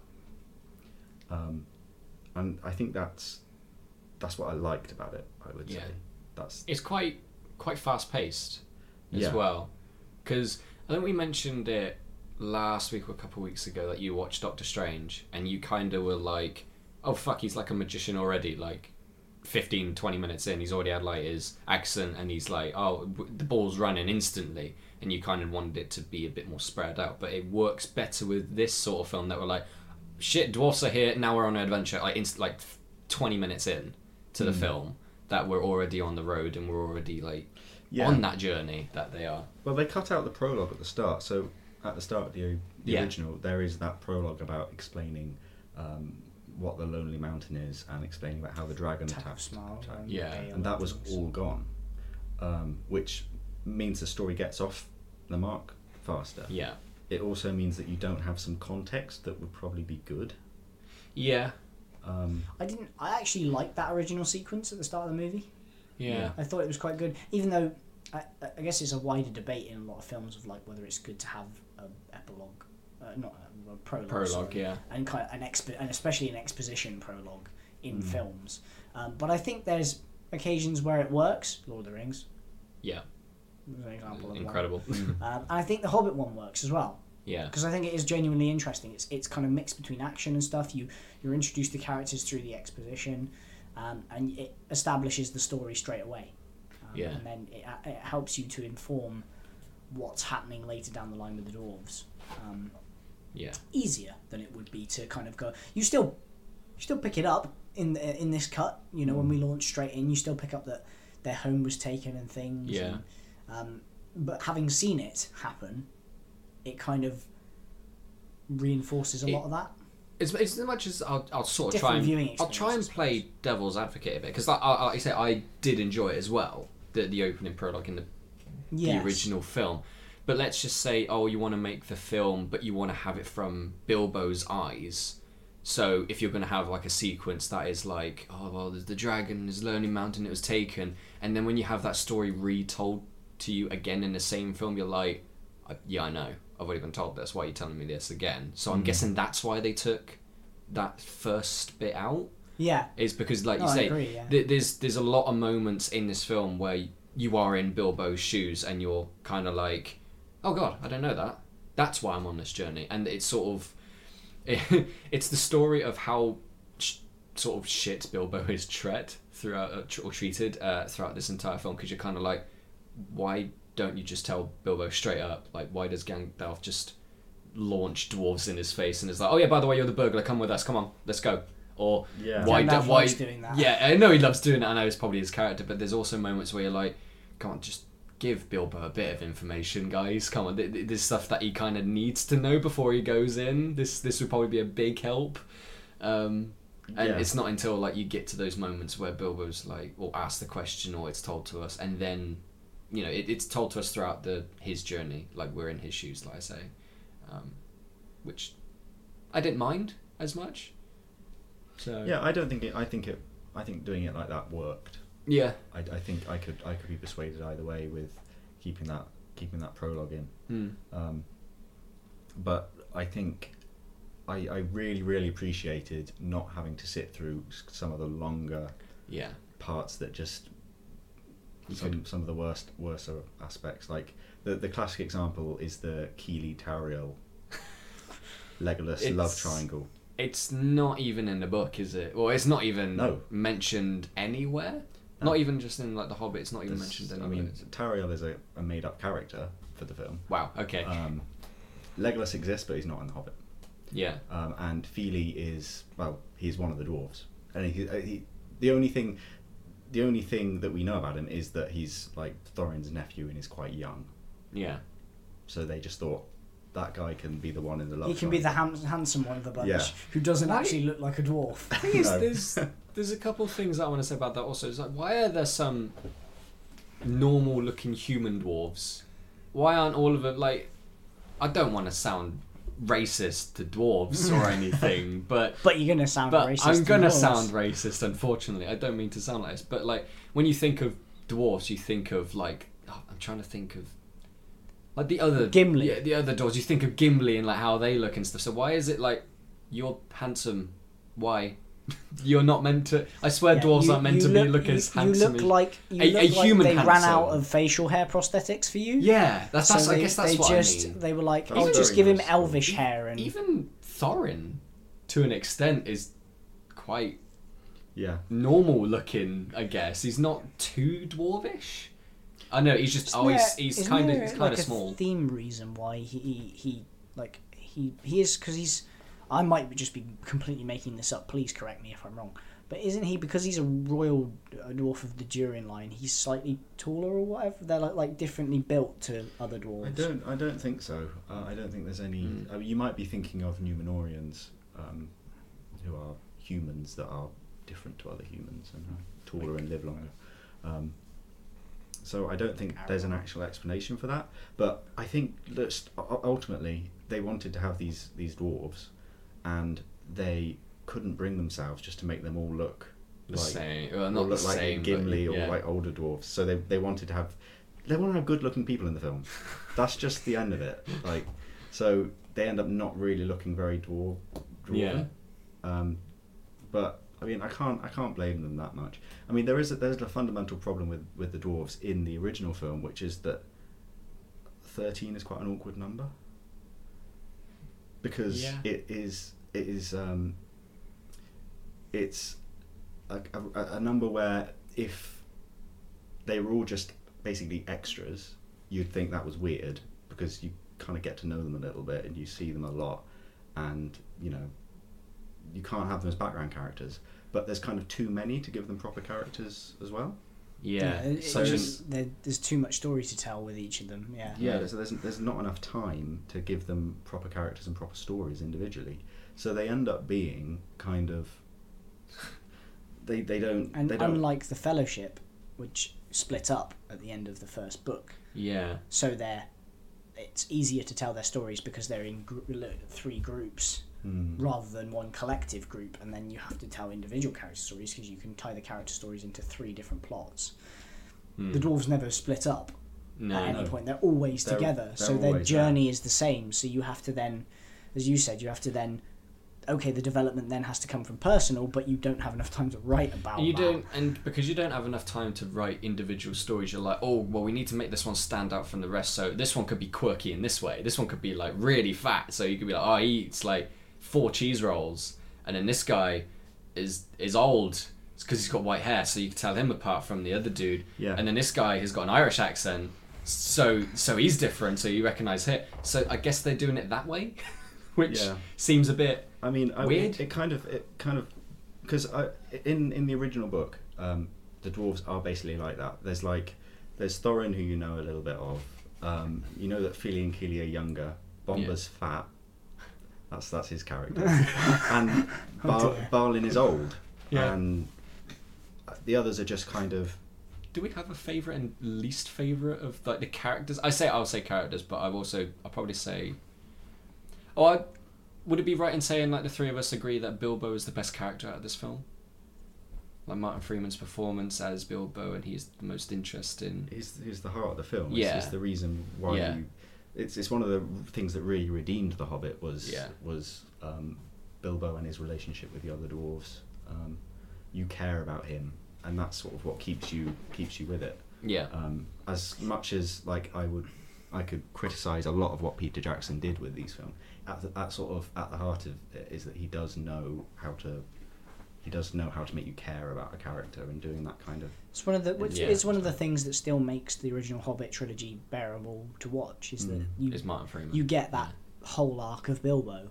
Yeah. Throughout the whole thing, and he's just very likable. And he's very and you know, and his performance is good because it's not an impression of Ian Holm, but it's close enough that you're like, you are a younger Bilbo. You can see I can see where you end up, and exactly. so that makes it nice because it's easier for us to then go back and watch the Lord of the Rings and be like, it feels authentic that Bilbo that we've seen, even though it was done before, has lived that journey we've just seen. Yeah. So it's, you know. And to be fair, a lot of the dwarves are. I think there's some good performances in there. They're not given much, and they're not given enough time, which kind of blows my mind a bit, considering how long the Hobbit films were originally. Fuck yeah, they couldn't find the time to flesh these characters out properly. But anyway, I think the relationship between Bilbo and the dwarves is like the heart of the film, and it's done pretty well. Yeah. And Gandalf as well, obviously. Yeah. I'd say Ian McKellen. It's Ian McKellen. Actually, speaking of Ian McKellen as Gandalf, this I think, even though we say that this cut is like really abrupt and like edited quite like, oh shit, that's a clear edit there, Gandalf's story still makes sense. He doesn't. Well, I quite liked that. You know, I need to go. Okay, bye. And now he's back. Okay, yeah, fine. That's just what you do. Yeah. That makes sense. I don't need to know where he's gone. I don't need to know what the fuck he's doing. It's part of the cut content and stuff, isn't it? Yeah. That was in the originals, but they leave Rivendell. They head through the thing. They see the storm giants duke it out, the cliff giants or whatever, and then they get captured by the goblins. Yeah. Through their very elaborate trapdoor.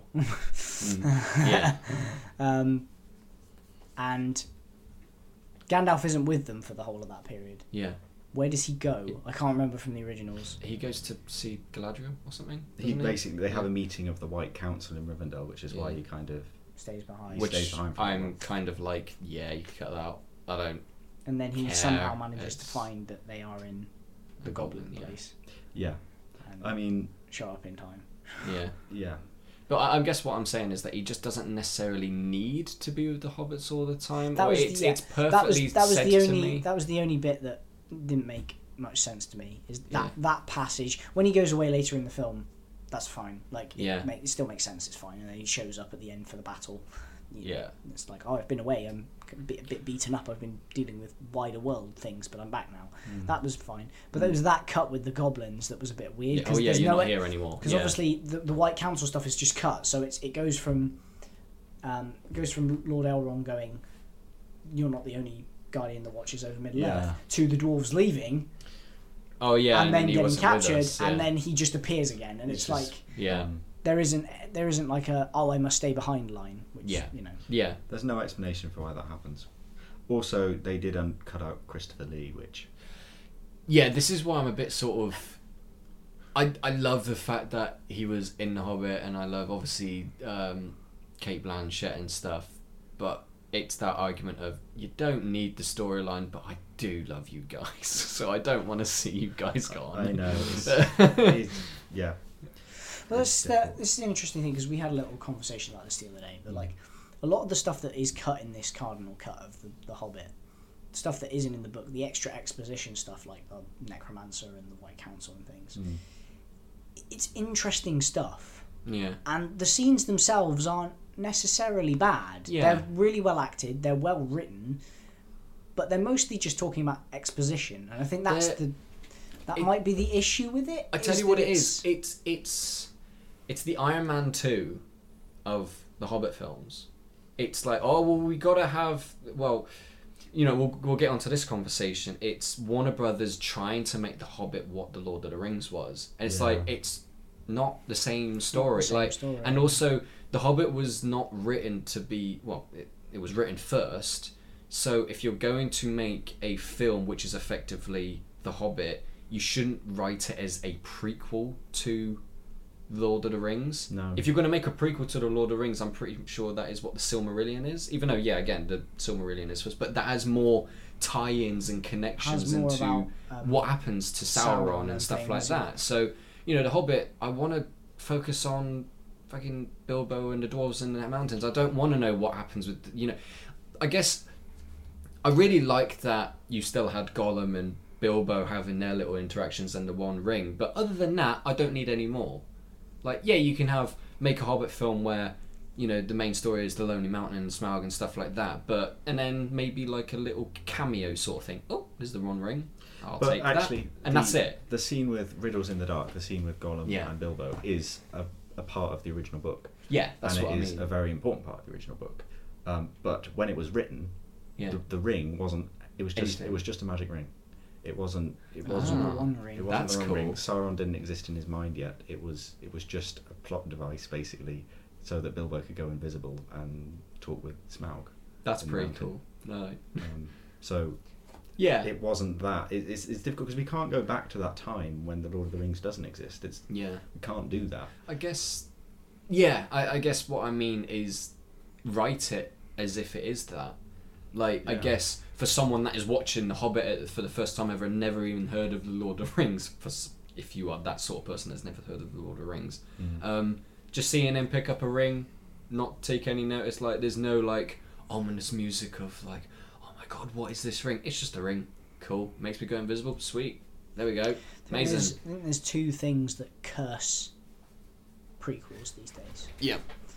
One of them is that a prequel always has the inherent problem of that you know how the story turns out in a way. Yeah. So it's... Wait, no, what am I trying to say? That's not what I wanted to say, but I said it anyway. It's... The trouble is with the prequel is that you can't, as you said, you can't erase what's come before. Yeah. So you know there's an expectation of your mind of how something is meant to be. Even if the story that you're going to try and tell is quite separate from that, and it's kind of like a loose prequel, it's kind of just as The Hobbit is, it's a story set in the same world that just happens to take place prior to those events of the Lord of the Rings. Yeah. But it's mixed in also with the get your bingo sheets out, people who are listening, because we've got another one ticked off here, which is our ramblings lately about franchises. Yeah. And the fact that everything has to be a franchise now in film. Yeah. You can't just have a standalone story. And that's the curse of the Hobbit trilogy in a way, isn't it? Is that they did go into this and they were like, okay, well, you know, it is about Bilbo and it's a singular story, but we need to make it... We have to connect it. We have to tie it in. We have to add in more things because people will expect it to be a sweeping story with lots of lore in it and stuff. The word I wrote was epic. It was like it really wants to be epic, and the Hobbit is not. It's not. It's kind of epic. It's not very well suited to that kind of thing. It's a very different thing to the Lord of the Rings, but it's desperately trying to. I think it's because they thought that was what audiences wanted. Yeah. They wanted a second Lord of the Rings, but that isn't what the Hobbit is. And I watched like a 3-part series on YouTube about this female YouTuber that wrote or like made all about like the makings of The Hobbit and why it ultimately failed or succeeded, or however you like to think of it. And yeah, I don't think it was even until the second film when they decided it was going to be a trilogy. Yeah, and that's one of the big things is that, like, in my opinion, it really should have been two films at most. Yeah, really, and not necessarily even that long films. No, making it 3 was silly. There's clearly a bad idea. Yeah, and there's like this whole debate about whose decision that was really, and whether the studio forced them. I would say it's studio because Warner Brothers, isn't it? But Peter Jackson, I think, has insisted that it was his decision, and I'm like, I don't like to believe that. I really don't. I don't want to believe that, but maybe it is true. No, it's fine. Okay. Yeah. Maybe it is. Maybe he's coming from the angle of like, I'm just vacillating here through potential theories, but maybe he didn't set anything because he was like, well, I have an idea in mind for what I want to tell with the Hobbit material, but I don't know how long it's going to be. So hold out and see what happens. So I'll make the first one. We'll make a cut, and then we'll make we'll continue making it. And then he got to a point where he was like, okay, I'm going to need a 3 film to complete with what I want to do. This is what happened with a bit of the kind of chaos about the making of these films, was that he was brought in very late in the process. Yeah. So he couldn't plan out his own thing. We spoke about last week or the week before about Guillermo del Toro being the one to make the Hobbit films. It was when we did our cancelled movies or changed.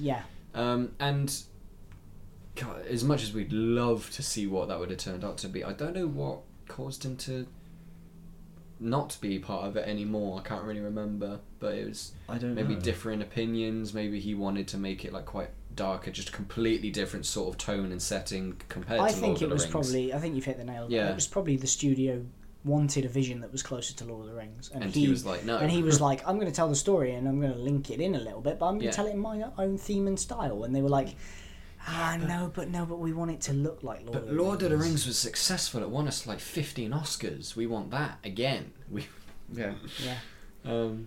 Well, and that's it, isn't it? Because money talks, and money's the motivator behind it ultimately. I think because it was so far down the line in the amount of money that they'd spent already on pre-production with Guillermo del Toro in charge, for them just to be like, well, we can't scrap this. Peter Jackson, you did the first Lord of the Rings film, so can you come back and just carry on? And yeah, like you say, he doesn't have enough time to write a 3-film trilogy, a trilogy of The Hobbit, and they're already on such a small time period because they've spent so much money. You can't spend any more. But that was why the Battle of the Five Armies was such a mess. It was because it's just filler. It's just a big. They shot lots of fighting and then put that in the film. Great. Which is just turns out just very, very boring, really. Yeah. I'm trying to think if there's anything else I need to say about that, but so what are the good bits can we think of? We're not trying to shit on this edit. It's weird. No, absolutely. Yeah, not. It's a fan edit of something that is already made material. It was like highlights of The Hobbit. Yeah. Highlights of The Hobbit. Which is fine. Supercut. It's not quite a film. It's like a supercut. Yeah. And there's nothing wrong with that. But it's interesting. It's like, because this cut tries to make it as much like the book as you can, but one of the things that I did come out of this movie with, and I know that you did, Ed, is that like, when telling The Hobbit on the screen, you need it to be a 2-parter. You need a little bit more than the book gives you, because you need to tell it in a movie kind of way rather than a book kind of way. It needs adapting. Yeah. You can't just. It doesn't work as. You can add things into films to like flesh out little characters, like we were mentioning with the dwarves. Like you can have like segments where we're talking more about them. Like I think one of my favourite dwarves was Balin, wasn't he? The old guy. He was probably my favourite dwarf out of the lot of them.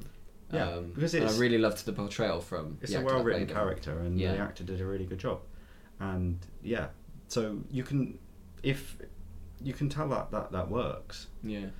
And they kind of needed a bit more of that and a bit more of that heart that was there, but it just got drowned out sometimes, I think. By things that studio heads thought people wanted, like a big Gandalf arc like he has in the last trilogy and things. Yeah. Whereas if they just focused on Bilbo, but not just Bilbo, if they'd focused on Bilbo and the company of dwarves, and then had the world happening around them. Strengthen the relationships between the dwarves, flesh out their characters a bit more, and I would be happy with that, I think. Yeah. I mean, there's one thing that I wanted to mention, which was Tauriel. Because The Hobbit the book doesn't have any female characters. I mean, it's female representation's gone down the drain. Yeah, okay, I mean, it was written in the 30s, and like in the fantasy world, there wasn't. I think they mentioned Belladonna too, so Bilbo's mum is mentioned. She doesn't even appear in it. Yeah. She's dead. She's dead, isn't she? She's dead. So females on the wall. So females do exist. They're just not allowed to be shown. We know they exist, but so obviously they need to add some female characters in. Yeah. But what they did is they're like, okay, we'll have Galadriel. Fine, cool, sweet. Fine. Yeah. Well, I had Toriel in. But what's the first thing they do with her? It's like shove her into this weird love triangle. Love triangle. It's like it's so. a romance movie. Oh god, it's like. It's for me. That is the worst part of. Yeah. Yeah, it's kind of like, I'm going to talk about like the patriarchy and fucking women in film and stuff, but it's clearly made by like a bunch of like execs making the decision like, oh fuck, what do women like? Oh, love and romance. Slap fucking Taro and love triangle and shit like that. It's just not thinking about it very. It's not thinking deeply, of it is it? It's just like love triangle. Well, we need to put her in the movie. We need something for her to do. Just give her Legolas's role. Yeah, but we can't do that because we need Legolas in this movie. Kick him out. Kick him out. Oh yeah, I'm so glad. That's another thing. Like again, it's probably is it the Battle of Firearm is when he's like fighting that one orc and then Legolas just defies the laws of physics and just like starts jumping up when the bridges collapse. Yeah. Like fine, I can deal with the fact that you're so light on your feet you don't sink into snow. Whatever. That's so subtle and like little bit of detail in Lord of the Rings, which I'm fine with. But literally running up a falling bridge. Okay, right. What are you doing? What about physics. conservation of momentum here, ladies and gentlemen? They took that a bit too far. Yeah, Definitely. Is there any? I guess. Is there any things that they cut out in the Cardinal Cut that you're kind of wishing that they kept in? Of this? Oh yes, I had one that I thought about straight away, which is in the first movie. Which is more of the scene where and this comes with the thing of cutting out the orcs completely from it. Yeah. Because they're not important. That's another, Yeah. But with that, you cut kind of more of Thorin's story, which means that you cut the really cool bit about Bilbo running in to help him and save him. And that was very weird, yeah. And that cut where they land after being taken away from the eagles, from a danger that feels like it's still a danger, but it's kind of a completely unexplained danger. Yeah. Because suddenly we're getting attacked by wargs. Great. Yeah. Out of nowhere. There's no reason why. There's been no them following us. Because all of that stuff is cut as well. You know, I think there's the scene where you see like them looking over towards the camp of dwarves. I think that's it. Yeah. But there's none of that explanation of like Azog the Defiler or anything. So you don't get any context for why that pack of wargs and people are hunting them. They're just obviously stumbled across them in the wild off screen and being chased by them. And it kind of makes everything that happens on the edge of the cliff with the trees kind of weird in a sense, because it's like, this is kind of just a pointless action sequence now, because I have no context for this apart from they're getting attacked. You know, you could replace, I guess what I'm saying is that you could replace those wargs with a bunch of wolves or just some other wild phenomena that was just randomly attacking them, and it would still work. Because it's where you get those really weird cuts, like, which is, you can't really edit around it. It's where you're like, oh my god, they're on a tree, and then cut, and there's Thorin on the floor with a plank of wood on his arm, and you're like, what? How did you get there? That was one of the very noticeable parts of this cut. Yeah, and it's probably which is a shame, again, you can't really help it. Yeah, I actually don't mind that scene in the original Hobbit. I think it's really good, and I think it's Bilbo's whole thing there after meeting Gollum and things and coming out of that, and then obviously confronting them and being that like, very awkward moment where he's like, hello. Thorin is like mouthing him off, and then he just turns up and he just takes off the ring and is then there. And that's really, really good. But then the line he says after of like, because someone took your home, that's a really good moment. I'm here. Lovely. I'm here to, that whole moment is even more impactful because of him then saving Thorin, and not just it being like, I'm wrong, because it comes across in this cut that he says, I was wrong about you because I was wrong for mouthing you off, sorry, which is okay, but it doesn't land the same as like, thanks for saving my life then. You're like, what? I'll sort of, again, try not to, I'll sort of counteract your point with Devil's Advocate, but again, I'll send you the links to the female YouTuber. I think her name is Lindsley Ellis or something. Apologies if I got your name wrong, but she mentioned that it's a good moment to have between Thorin and Bilbo, and them having that, I was completely wrong, and like gives him a massive hug and stuff like that. But she felt that that moment came way too early in the trilogy. It would have been way more impactful if that happened, like maybe in the latter half of the second film, or if you have a third film. Because it happens right at the start of not even right at the start, at the end of the first film. You're like, okay, that kind of arc is already complete, and we've only just started this trilogy. It doesn't really make sense. What this trilogy should have been is 2 films, and that point should be the midway point of the 2 films. Or at the end. Or maybe... No, because the first movie should be about the bonding of Bilbo with the dwarves, and in particular Thorin. Yeah. And then the second half of the story should be Thorin turning slightly mad, and Bilbo then trying to use that friendship he's forged with him to put him back on the straight and narrow. Yeah, that's what it should be. Yeah. In between them retaking Erebor and then the battle at the end. I think that's a good argument. That's what it should be, because that emotional moment is really important, and it. But the thing is that they kind of, it was cut around, but they tried to keep it in as well, and it's kind of, it doesn't work. Yeah. Because it was all tied up with Azog and this orc line where Thorin had this like revenge kind of thing with Azog. So what they've done is they've taken that bit that generally wasn't much good in terms of like the Azog, Bolg, Dol Guldur line, and they've ripped it all out. But that has affected other parts of the film. Yeah. It's affected Bilbo's relationship with Thorin. Yeah. It's what happens when the extra stuff that's put in is tied too much to the main central plot of the film.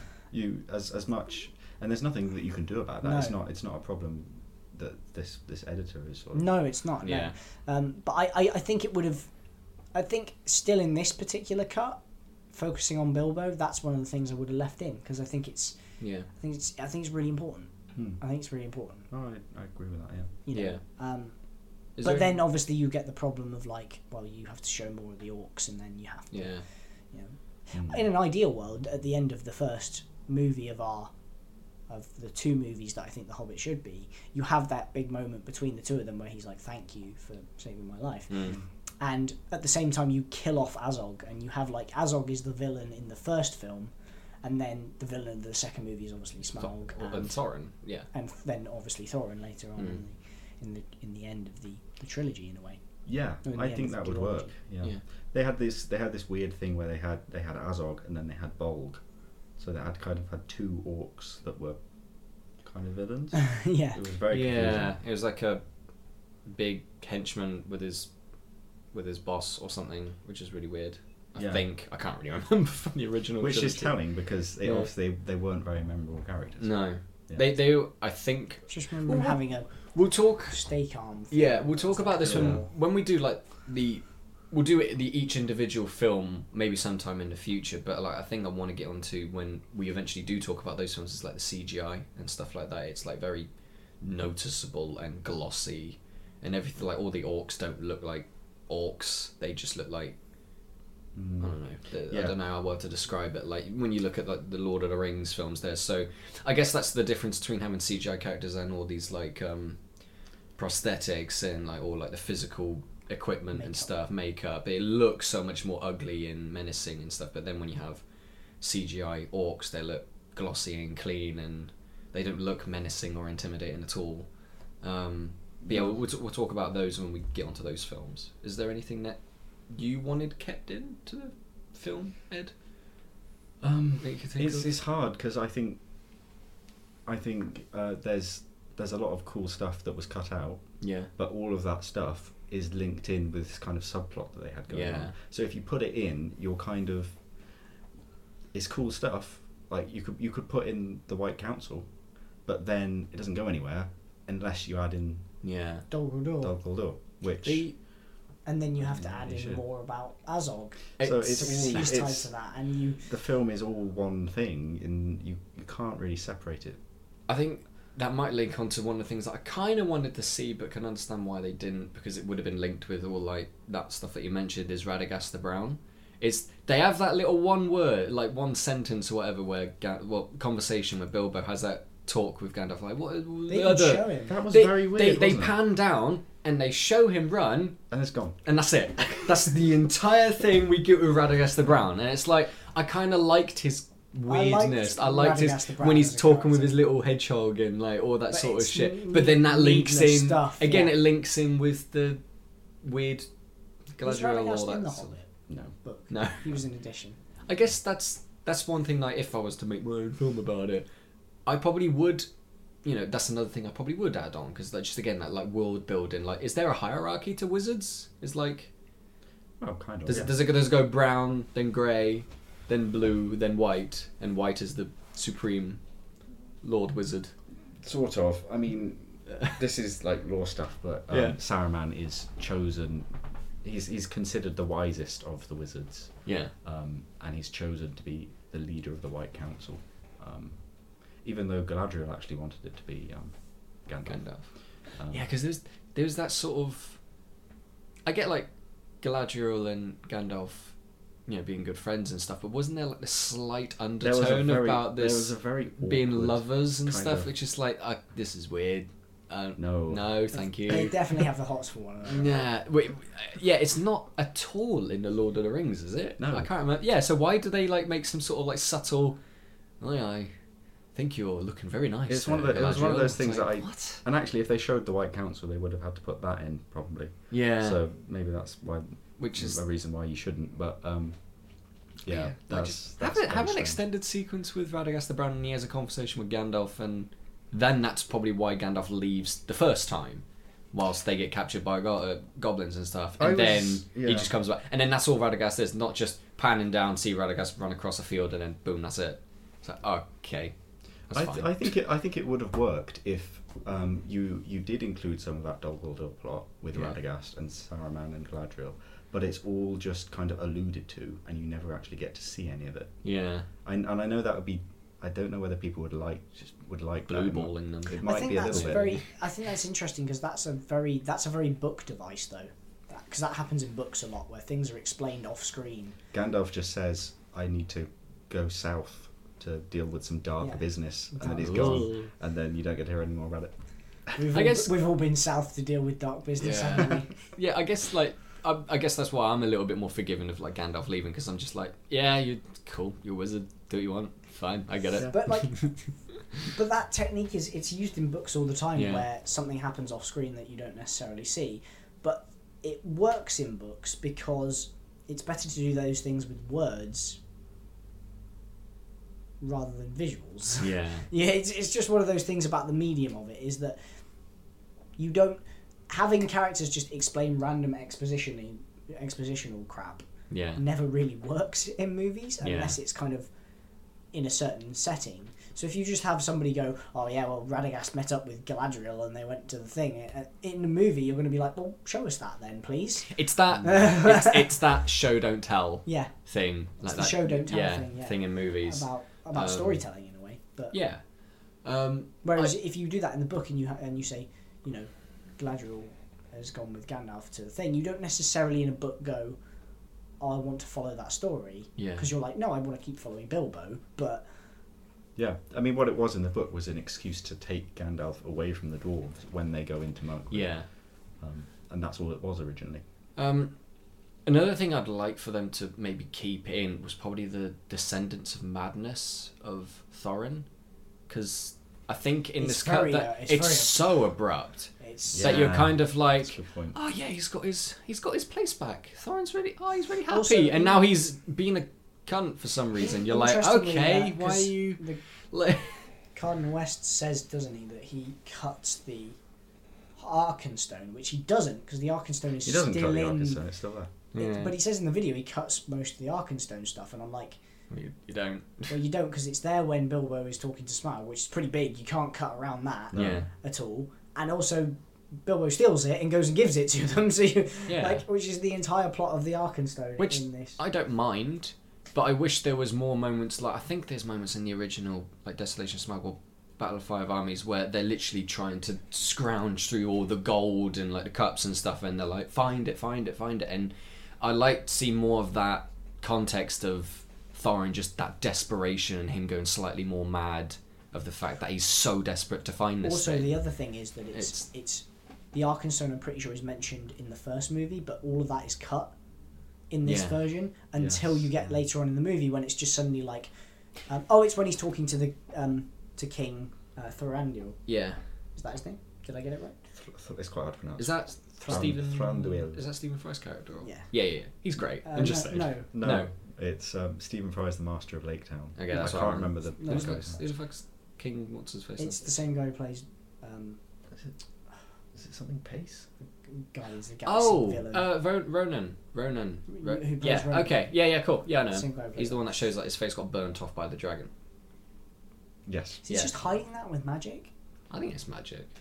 Or maybe he's showing off. I don't know. I don't think, yeah. Lee Pace, is that his name? Because, like, he has literally no face. That was a bit weird. I can't, I'm going through all the, like... Yeah, it's Lee Pace. All the Tolkien lore that I know in my head. I can't think of a time when Thranduil was fighting dragons in the north. I think that might have just been added in. I think... by the filmmakers. Like you mentioned, it's like it's one of those. They saw The Dark Knight and they were like, we need somebody with. I think they just thought. Oh, wouldn't it be cool if his face was half burned off by a dragon? Yeah, and that's his motive for not helping the dwarves and stuff. I mean, it fits with his kind of weird, mysterious, creepy character because he's a little bit of a weird. Yeah. Again, that's a very that's a big change from the book. In the book, he is quite. The elves are very different. They're much more kind of. They're very kind of grim and dour in the film. In the books, they're a lot more kind of almost childlike, and it's a children's book. They like sing and dance and yeah. Yeah. Well, that changes when Lord of the Rings comes around. Well, they're like that in Lord of the Rings to some extent as well. Yeah. People have a big misunderstanding of what elves are in Tolkien. They're very complicated in that.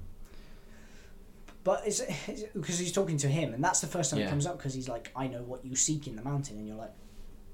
To be honest, where's this been? I guess that's what I was like with when I was mentioning about the whole Bilbo, like not being told things straight away. It like if you're gonna cut out all this, or you're gonna make a film or like a story with Bilbo going along.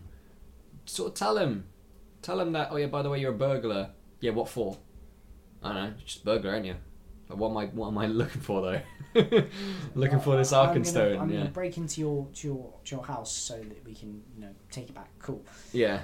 Right, so you're gonna break in, but there's this stone I need you to go and get. Yeah. Oh, now you've told me when we're just there.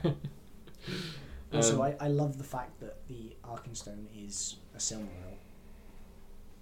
It isn't a Silmaril. Is it not? No.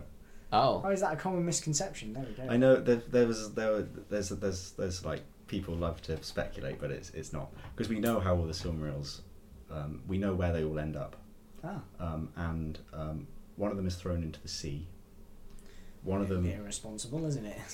One of them is strapped to Earendil's head, and he flies across the sky in a boat. But wow, let's not worry about that. And one of them is should have kept that in. I wanted to see that in this movie. And one of them is thrown into a pit of lava. Oh. And people say, oh, well, this Arkenstone was the one in the lava. But it's not. I know people really want it to be, but it's not. Like, a Silmaril is on an entirely different level to what this Arkenstone is. The Silmaril, has the light, the two trees in it. It's a very much bigger thing. Arkenstone is just like a moonlight stone, isn't it? Effectively. Okay. Well, in the Hobbit book, it is really very little at all. It's just a nice gem that they have. It's a shiny gem. It's just a shiny gem. It's just oh shit. Well, we have the one ring which makes you go mad. Well, we need that. Obviously for this one because it was in the book, but we need something else though that makes Darin go mad. Well, it was in the original book, so it was. It probably was like you said. The one ring was. It was just a plot device to let Thorin go slightly. Well, the Arkenstone doesn't make Thorin go mad. What makes Thorin go mad is dragon sickness, which is this idea that because Smaug has sat on this treasure for so long, it's his kind of greed and malice has seeped into the actual place. And Thorin spending time there, begins to kind of pick that up. No, I'm pretty sure all of that is not in the original movies, is it? I can't. I think they frame it as it's the gold that makes him go mad, like his father. I don't know whether they mention. It's just greed. No, it is, isn't it? Because they say his father does, and that's before Smaug shows up. Yeah, which doesn't make sense. Which doesn't make sense. Yeah. Great. I mean, there's kind of like this idea that dwarves are more likely to fall to greed than other people, but. That's just racist. I don't know. That's just not true. I mean, as far as I'm aware, I know we watched Lord of the Rings recently. So yeah. Shame on me for not remembering. But I'm pretty sure Gimli never tries to take the ring. No. All he does is try to chop it and destroys his axe in the process. Yeah. So the least greedy member of the party is the dwarf. Maybe that's just to subvert expectations, Will. Maybe. Who knows? Yeah. What was the... I'll tell you what, should we talk about Smaug? Yes. Fucking love Smaug. That's another great part. I love Benedict Cumberbatch's Smaug. Yeah. He's so good. Yeah, I was relishing in that moment. I was like, yeah, I'm glad you kept all this in. This is great. But I was saying to Will, like, I think the reason that those scenes are so good is the writing. Yeah. And like that's Tolkien's original writing. Most of it, it's really good. Yeah. And it's one of the best bits. Have you ever seen Benedict Cumberbatch in the motion capture suit? And he's on the floor and he's just like scrolling. It's so fucking great. It's a good watch. It's so good. It is really good. I think I have. He was obviously having a lot of fun. Yeah. But he's really great. We were speaking about dragons earlier and like the size comparisons and Smaug. Like I think even though Smaug people is hands. It's not even a contest. He's the best movie dragon that there's ever been. I was literally about to say something like that. Like even better than well, I know not movie, but Game of Thrones dragons. Well, yes, 100%. They don't really have personality. They don't have personality. Or they're just hungry. They're just beasts. Yeah.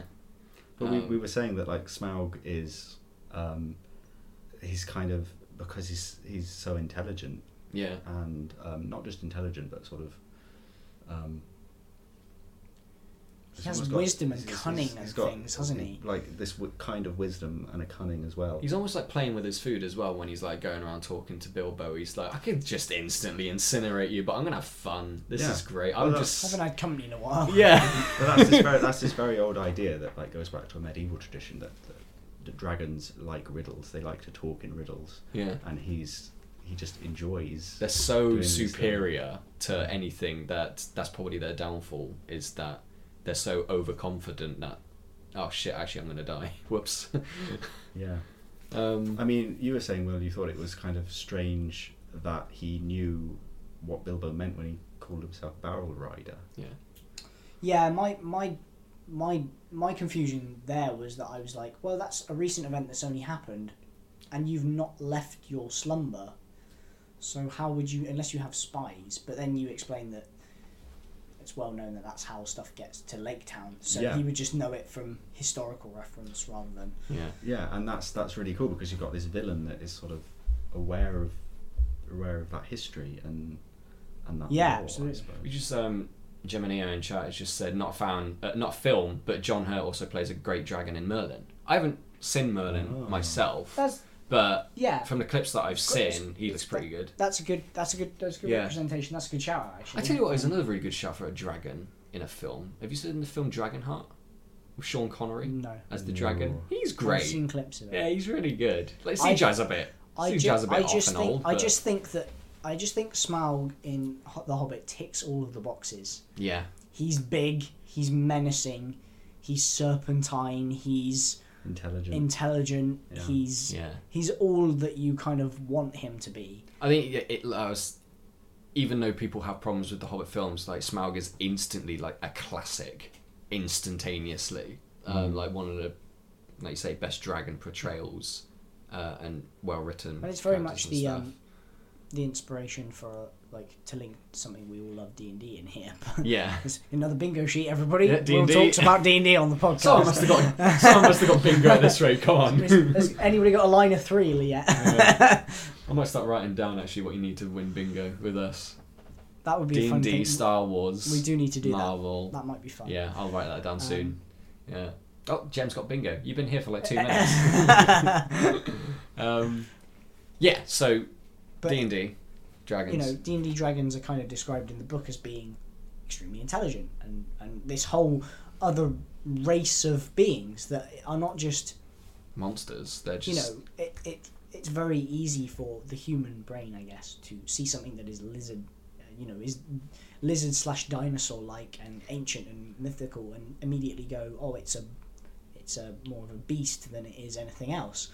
But actually, really, dragons are people just in a different skin, and Smaug captures that brilliantly. It's kind of similarly to this is a good reference of something that I watched last night. I watched the Studio Ghibli film, Tales from Earthsea. Oh yeah, which is on Netflix. Any good? It's good. Really interesting thing. We might have to do a podcast about it. It's a whole kind of like controversy about the adaptation of it and it not really being faithful to the source material. Having said that, though, it's still a decent movie. It's a good watch. Oh, is this the Earthsea Quartet? Is that what it's called?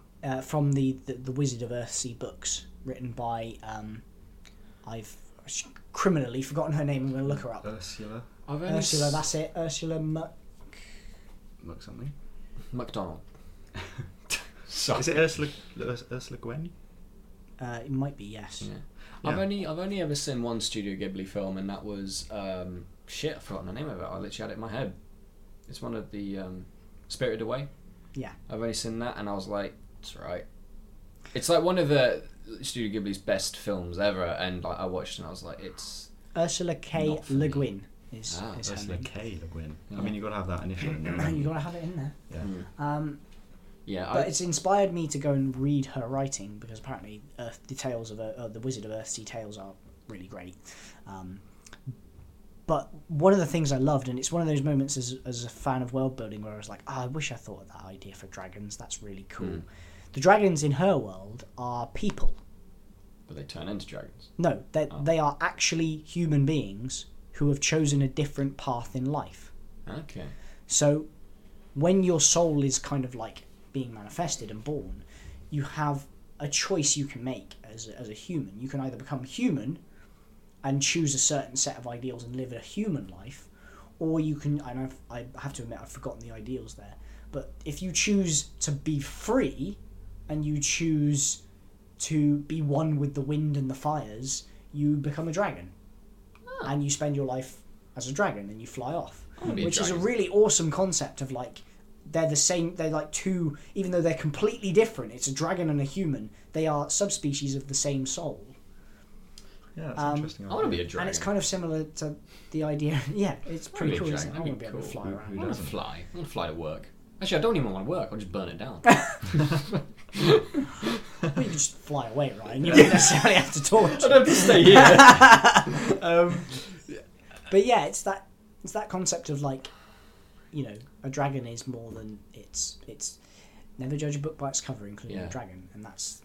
I'd say another great portrayal of dragons in the D&D world is that I finished off listening to campaign 1 of Critical Role, and Matt Mercer's depiction of each of the personalities of the dragons is just incredible. And I'm like, I want to see more of this, but I can't anymore because you've killed them all. Fuck's sake. Spoilers for campaign 1 of Critical Role. Yeah. Sorry about that if you're invested, but God, they were so good. In particular, Raishan, who is the green, certainly inspired by Smaug, who is just a brilliant villain. Yeah, who is the Smaug of each Critical Role. I think in a way that you mentioned, each one of the dragons is slightly different in their own way. Like I think the White Dragon Vorgol is like more of a animal, like predatorial.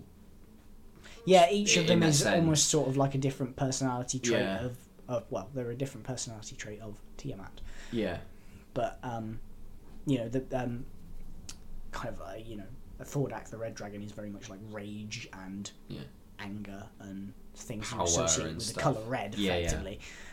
Raishan is the spellcaster. She's the diseased dragon who is dying, who is this kind of manipulative, very highly intelligent, you know, almost like the wizard dragon. She's kind of like, you know, she's the thinker, the schemer, the player of long games and things, and that's, you know, she's the deceiver.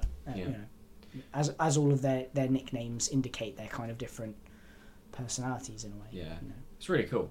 So that's Smaug. Smaug was great. Yes. I literally. But yeah.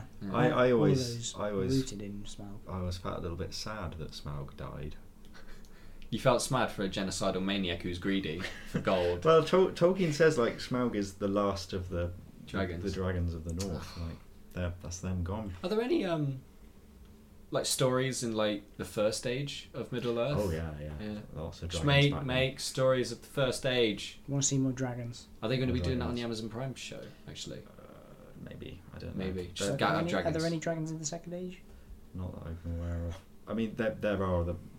Yeah, there will be about, because Morgoth makes the dragons, and make dragons, sweet. So make dragons. Yeah, they're probably about in the second age. That's really cool. There's so many. There's so many cool dragons in Lord of the Rings. Yes. Because there's like the first one who isn't really a winged dragon. He's like a Glaurung. Yeah. Glaurung. He's like a drake. He's like a proto dragon. That was actually a thing. Wasn't there? What's the massive one that flies? And Calagon. That's it. And Calagon. I thought you said Calgon. Calagon. You do. Put him in the tumble dryer. Fucking hell. There wasn't there this thing when The Hobbit: Desolation of Smaug first came out and you saw Smaug for the first time, and isn't there a difference between like lizards that can fly? If they've got their wings attached to their arm, they're technically drakes, but if they actually have 4 legs and they've got wings on their back, that's a dragon. There's a whole there was a debate about that. Wasn't there an edit that they made, or like one of the theatrical releases in America compared to the UK or something like that, where Smaug was actually a drake or something? It was the trailer, because in the trailer of the first film they showed Smaug attacking Erebor, and what happens is his front claws come through the door first. Yeah. So you know he has some front 2 feet, but in the film that came out, he doesn't. He just like fire blasts through it, doesn't he? And then stomps through. Yeah. Mm. Although I suppose he could technically, because he's still got like quite manoeuvrable fingers on the end of his wings. He can still he can still claw his way out. I can't remember it. I don't think it matters very much. Obviously it doesn't really matter. It depends on what culture you're from, because technically all of them are dragons. It's just that, it's like Asian dragons don't have wings. They're serpents in the sky. They're still dragons. It just depends on sea dragons, for example, like hydras are dragons and things. So there's a tree you can get up on. There's a dragon family tree that you can get up on Google that has all the branches of what dragons are, and amazing. They have the more kind of Western 4-legged wings dragon as a dragon, but it doesn't matter. In D&D lore, dragons are 4-legged. Yeah. Mm. The smaller dragons are wyverns that have the wings like Smaug does. There is something to think about. There's a new D&D book coming out, isn't there? That is all about dragons. It's all about dragons, and I can't wait to get my hands on it. Yeah. Is that the one with a really cool cover for the book? Yeah, the 2 dragons in the dance of dragons. The dance. Oh yeah. Yeah. What is there to speak about this film? What would we said? Did we mention like our least favourite characters of this cut? If we're going to be taking this as its own film sort of thing, is there like one particular character you're like, just kind of get rid? Not get rid, but I just don't like this at all, or the way the film portrays the character, because there's so many things that have been edited out and stuff like that. Because for me, I'd say it would be Thorin. I'm just like, I just don't like your character at all. Really? Yeah, I really don't, because I just think, I don't know, he's too, I guess that's probably what his character is, but he's too stoic and he's so fucking, I don't know, edgy, and he's just proud, like the pride. And then again, it's that sort of abrupt turn in his character, him just being a prick at the end. It's like, why are you get a lot of whiplash with Thorin's character, because he has that thing where he's sort of come to terms with Bilbo and respects him, and then goes back to not, and then he has to be proved to again, I don't think I initially really enjoyed his character even in the 3 individual films, but they were certainly still better than in this cut, because I think the worst thing about it was the ending of when. It's one of those classic things of a character that has to learn the same lesson again. Yeah. It's not really an original yeah, concept, and I think when they leave out the context of kind of,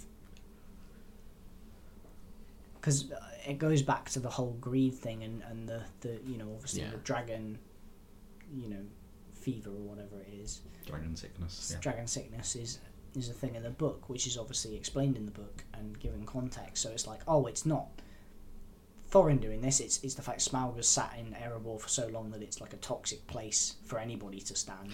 Yeah, I mean, it's complicated though, because I think there is also an element of it's just they've discovered there's all this treasure that's in the world now, and people are greedy. People want the treasure, and that is the main reason that they actually end up. I think that they go too much with that angle though, with the treasure greed in the films, and I think that's why it maybe doesn't feel organic for Thorin, because it's kind of like I'm just trying to think of like more examples. Is, you know, I guess another thing of like a disadvantage of this cut is that there's so many again, it's the show don't tell sort of thing. It's like, right, you're telling us all this time about like the elves not helping you when you are called for their help, and then you just do it yourself, and you're like, well, you're just a massive hypocrite. I don't like you at all.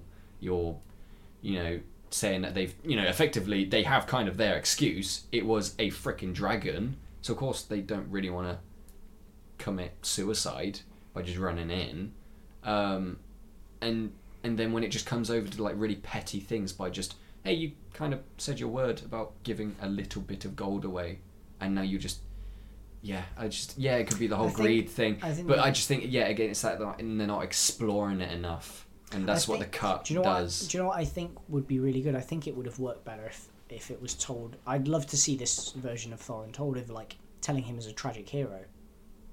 Yeah. And really like hammering that as the main theme of it is like, you kind of know he's set up for failure because his father went that way or whatever, but that's ultimately where he ends up. So it's like every good character development he has is really lovely, but it comes with that heavy weight of, this is going to hurt in the end because he's a genuinely good person trying to do good, but he falters at it. And I guess they do that in some respects in both the cut and the originals, but I think there's too many kind of conflicting ideas with with the source of that change. Yeah, it's not explained very well at all in the cut version. But I think like Thorin is like supposed to be quite an arrogant, haughty, prideful character, and that's always the way he was. But it's about him coming to respect Bilbo, and then Bilbo coming to respect him. That is like a big part of the heart of the film. Yeah. My actually least favourite character is actually Bard. Which one's Bard? I forgot. Exactly. Which one's There we go. He's the one Bard who shoots the dragon. He's the one that shoots the dragon. The one that kills Smaug. I kind of felt like he was just so out of place. It was just plain. It wasn't. There's no. I like him. They cut out so much of his story though. His name Luke Evans, isn't it? That yes. portrays him. Really like him as a actor. He's great. But yeah, like you say, it's just, you're here to kill a dragon. That's it. Yeah, I mean, to be fair, that's what Bard is in the book. He's the guy that kills the dragon, and that's it. Yeah. But it doesn't. I don't think it comes across very well. No. And it's very, very kind of tropey. Yeah. So I struggle to get on board with that. But I don't think there's anyone. There's no terrible characters in the cut. There's no Jar Jar Binks in this movie. No, there's no like completely atrocious character. No. I guess another little. Should we talk about like the editing towards the end, which is probably what I have a massive problem with. The very jump cutty end. Just a very jump cutty end, because it's just, it comes into, they're all like having a little hissy fit and a big bloody couple's tiff about who owes money to who and whether they should or not, and then dwarves come down and they're about to start a massive fight, and then there's some horns that happened, and then all of a sudden the dwarves are fighting with the elves, and you're like, wait, what? This agreement? It's just the way that happens. The battle is played out and has to be cut though, yeah. And then Bilbo's all of a sudden in the battle, even though I guess it's, what was one of the videos that I saw about, it was a bit, they made the argument about why the end of Endgame is not really a good battle. Like there's the moments that stand out, which is like, Captain America picking up Mjolnir and Iron Man snapping his fingers and killing Thanos. Sorry, spoilers for Endgame, by the way, Ed. I know you were really desperate to watch this film, and now I've ruined it for you. What, like Thanos dies? Yeah, oh my god. Forgive him for the that. bad guys lose. That blows my mind. Yeah. So there's obviously like really epic Time moments. Time travel as well, my fucking god. There's obviously really, really like great moments, but the sense of the battle of, there needs to be a good balance of, there needs to be moments where, there is hope, there's hope, oh my god, we're about to win, and then, oh shit, no, the enemies are coming back on us. And the comparison he made is with the battle of, in Lord of the Rings, Helm's Deep, and why there's so many detrimental moments where you're like, oh fuck, well they're shooting other arrows, oh there's some of the enemies dying, there's a little bit of hope, oh shit, now they're getting towards the tunnel, okay, we've shot the one guy, oh no, now that the guy's just thrown his body and he's committed suicide and the whole wall blows up, oh my god, there's so much bad shit that happens that gives you on the edge of your seat. There's not really a lot of that in Endgame. Like, I don't mind. I quite like the ending of Endgame, but there's so many moments where you're kind of like, oh, I wish there was more nail-biting moments where the villains could have won. There's not as much dramatic tension because you kind of know it's in. And I am inevitable. Another moment. Another thing he does say also is the geography. You need to have a clear mindset of what the battlefield looks like in a fight and where everyone is. And in this cut of The Hobbit, it's like, right, okay, so we're just outside of the mountain and the main entrance, and then they're coming down the hill with the dwarves and stuff, and then all of a sudden Bilbo is like right next to the entrance of the Lonely Mountain, and now he's all of a sudden in the middle, in between everyone fighting, and then next minute, oh shit, now we're on this edge of a cliffside in a lake. And now Thorin's dead, and okay, right, fuck, we're jumping all over the place here. Where is everyone? This cut version does give you that sense of I don't know where the battlefield is anymore. Yeah.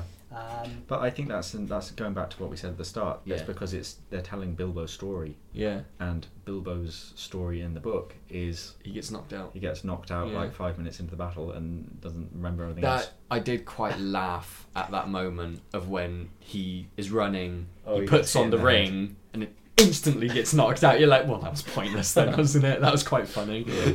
That was quite funny. Interesting enough, because there's two versions of the Battle of the Five Armies, isn't there? Because there's the one that is in the original movie and there's the one in the extended cut, and they are, I believe, different. They're quite different. Ah. The one in the extended cut has the dwarves and the elves fighting. They actually start fighting. They start fighting a little bit before the orcs show up. Yeah. Whereas in the original cut, the orcs show up and the dwarves go, shit, form a defensive line, and then the elves eventually decide to leap in and help them. Yeah. And that's how it... But the trouble is they've used shots from both versions of the battle. Yeah. So you have a scenario where you have the dwarves and the elves are arguing, and then there's a bit of a scuffle, and then the elves arrive, but then all of a sudden the dwarves are now in a perfect line, even though they were beating up the elves, and it's so weird. It's so really that's really one weird. thing I did notice. It was like, I know you wanted to cut the Battle of the Five Armies down, but you've not helped yourself by forcing them to fight first and foremost. Yeah. When in the original cut you have a perfect setup for a shortened fight. Yeah. The dwarves just go straight and form a defensive line, and then the elves help. Yeah. You could just cut out all the fight that happens in Dale. Yeah, you can just all of that extended stuff in the extended edition. You don't need to use it. Just use the original cut and then cut all the Dale stuff. And I think one of the things you can't get around is that when Thorin dies, he dies like up on a glacier on the side of the mountain. Yeah. So when he dies in this, they have to show him like 3 miles away from the battle. On a glacier on top of a mountain. Like you're like, well, why is he up there? After that road rage thing with the cart and that whole scene with there's an ogre as well or something involved. There's so much weird stuff. This is what I mean about how that they didn't have anything else to do in the last film. They called Michael Bay to direct the last movie, and he was like, another part that I found quite funny is that obviously they've cut out everything to do with the orcs, but literally the first line and only line that the lead orc guy says is, well, he says one thing. He like stands on top of like the thing. My army's gone. Like, my army's here. Like, who are you? He's like, who the fuck are you? Wait a minute. What are you doing here? Get down from there. And then we just don't see him ever again. We don't. What happened to him? It's a really good point because without any context of the Dumbledore orc stuff, the orcs do just appear out of nowhere. Yeah. It's like they heard that everybody. I guess you could say that. Oh well, everybody knew that they were going back to the mountain, so eyes turned towards the mountain. Yeah, okay, that's fair. But it's like they just happened to be like, we knew you were here, so surprise. It's like, who's this fucking albino orc? What's he doing here? It's like, why have you only got one arm? What's going on? But you can't. We can't have both. We can't have both ways. That's just a sad fact. Like, you know. I just. What is it? I think I googled the Cardinal cut, and it was one thing I do like. I will just say, the one scene I do like, just because it's epic. It doesn't matter that it's in the Battle of the Five Armies and it's needless. That I do like is when the elves jump over the defensive line of the dwarves. Yeah. In that scene, that's it's cool shot, bro. That's really cool. I'm sorry, that's cool. Also, it's just nice to see an army of elves and dwarves fighting together. Yeah, it's quite cool. Which they do. Yeah. You know, they don't really want to, but they have to, I guess. But that's the kind of the lesson is that they are saved by the fact that their enemies like they were going to go and kill each other, but they're saved by the fact that their mutual enemies turn up halfway through. Thank you for turning up, so I don't have to kill my other enemy. Exactly. Thank you. Yeah. So all that gets mended because of two lovable fellows from the Fellowship. Yeah. Who create good meanings between the dwarves and the elves in the Fourth Age. But I do have to sort of bring it back because Gemini in chat has also said no one shoots like the bard and kills the dragon like the bard, if you get that reference. Because Luke Evans, who plays the bard, also plays Gaston in Beauty and the Beast, and that's the song. No one shoots like the bard, no one kills the dragon like the bard. Really? Yeah. Oh, I haven't watched that's a hell of a reference. That is a great reference, wow. I have to say. Because Hugh Jackman plays... That's it. Luke Evans is only allowed now to play bard-adjacent characters. Yeah. If they're going to make a live-action Vox Machina... He's play Scanlan. Yes, to play Scanlan. Yeah. I don't know what I was going to get on to about this one. Also, is this... I don't think this is the name... Bard is just like a relative term for entertainer, isn't it? I think so. It is, but he's not an entertainer. It is his name in the book. That's just his name. No. It's not. He wasn't just the guy who was the entertainer. Bard was his actual name. He looks at the kid and calls him Bard.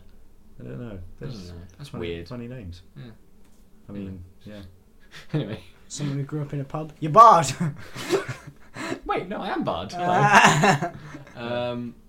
What else have you got to say about this cut?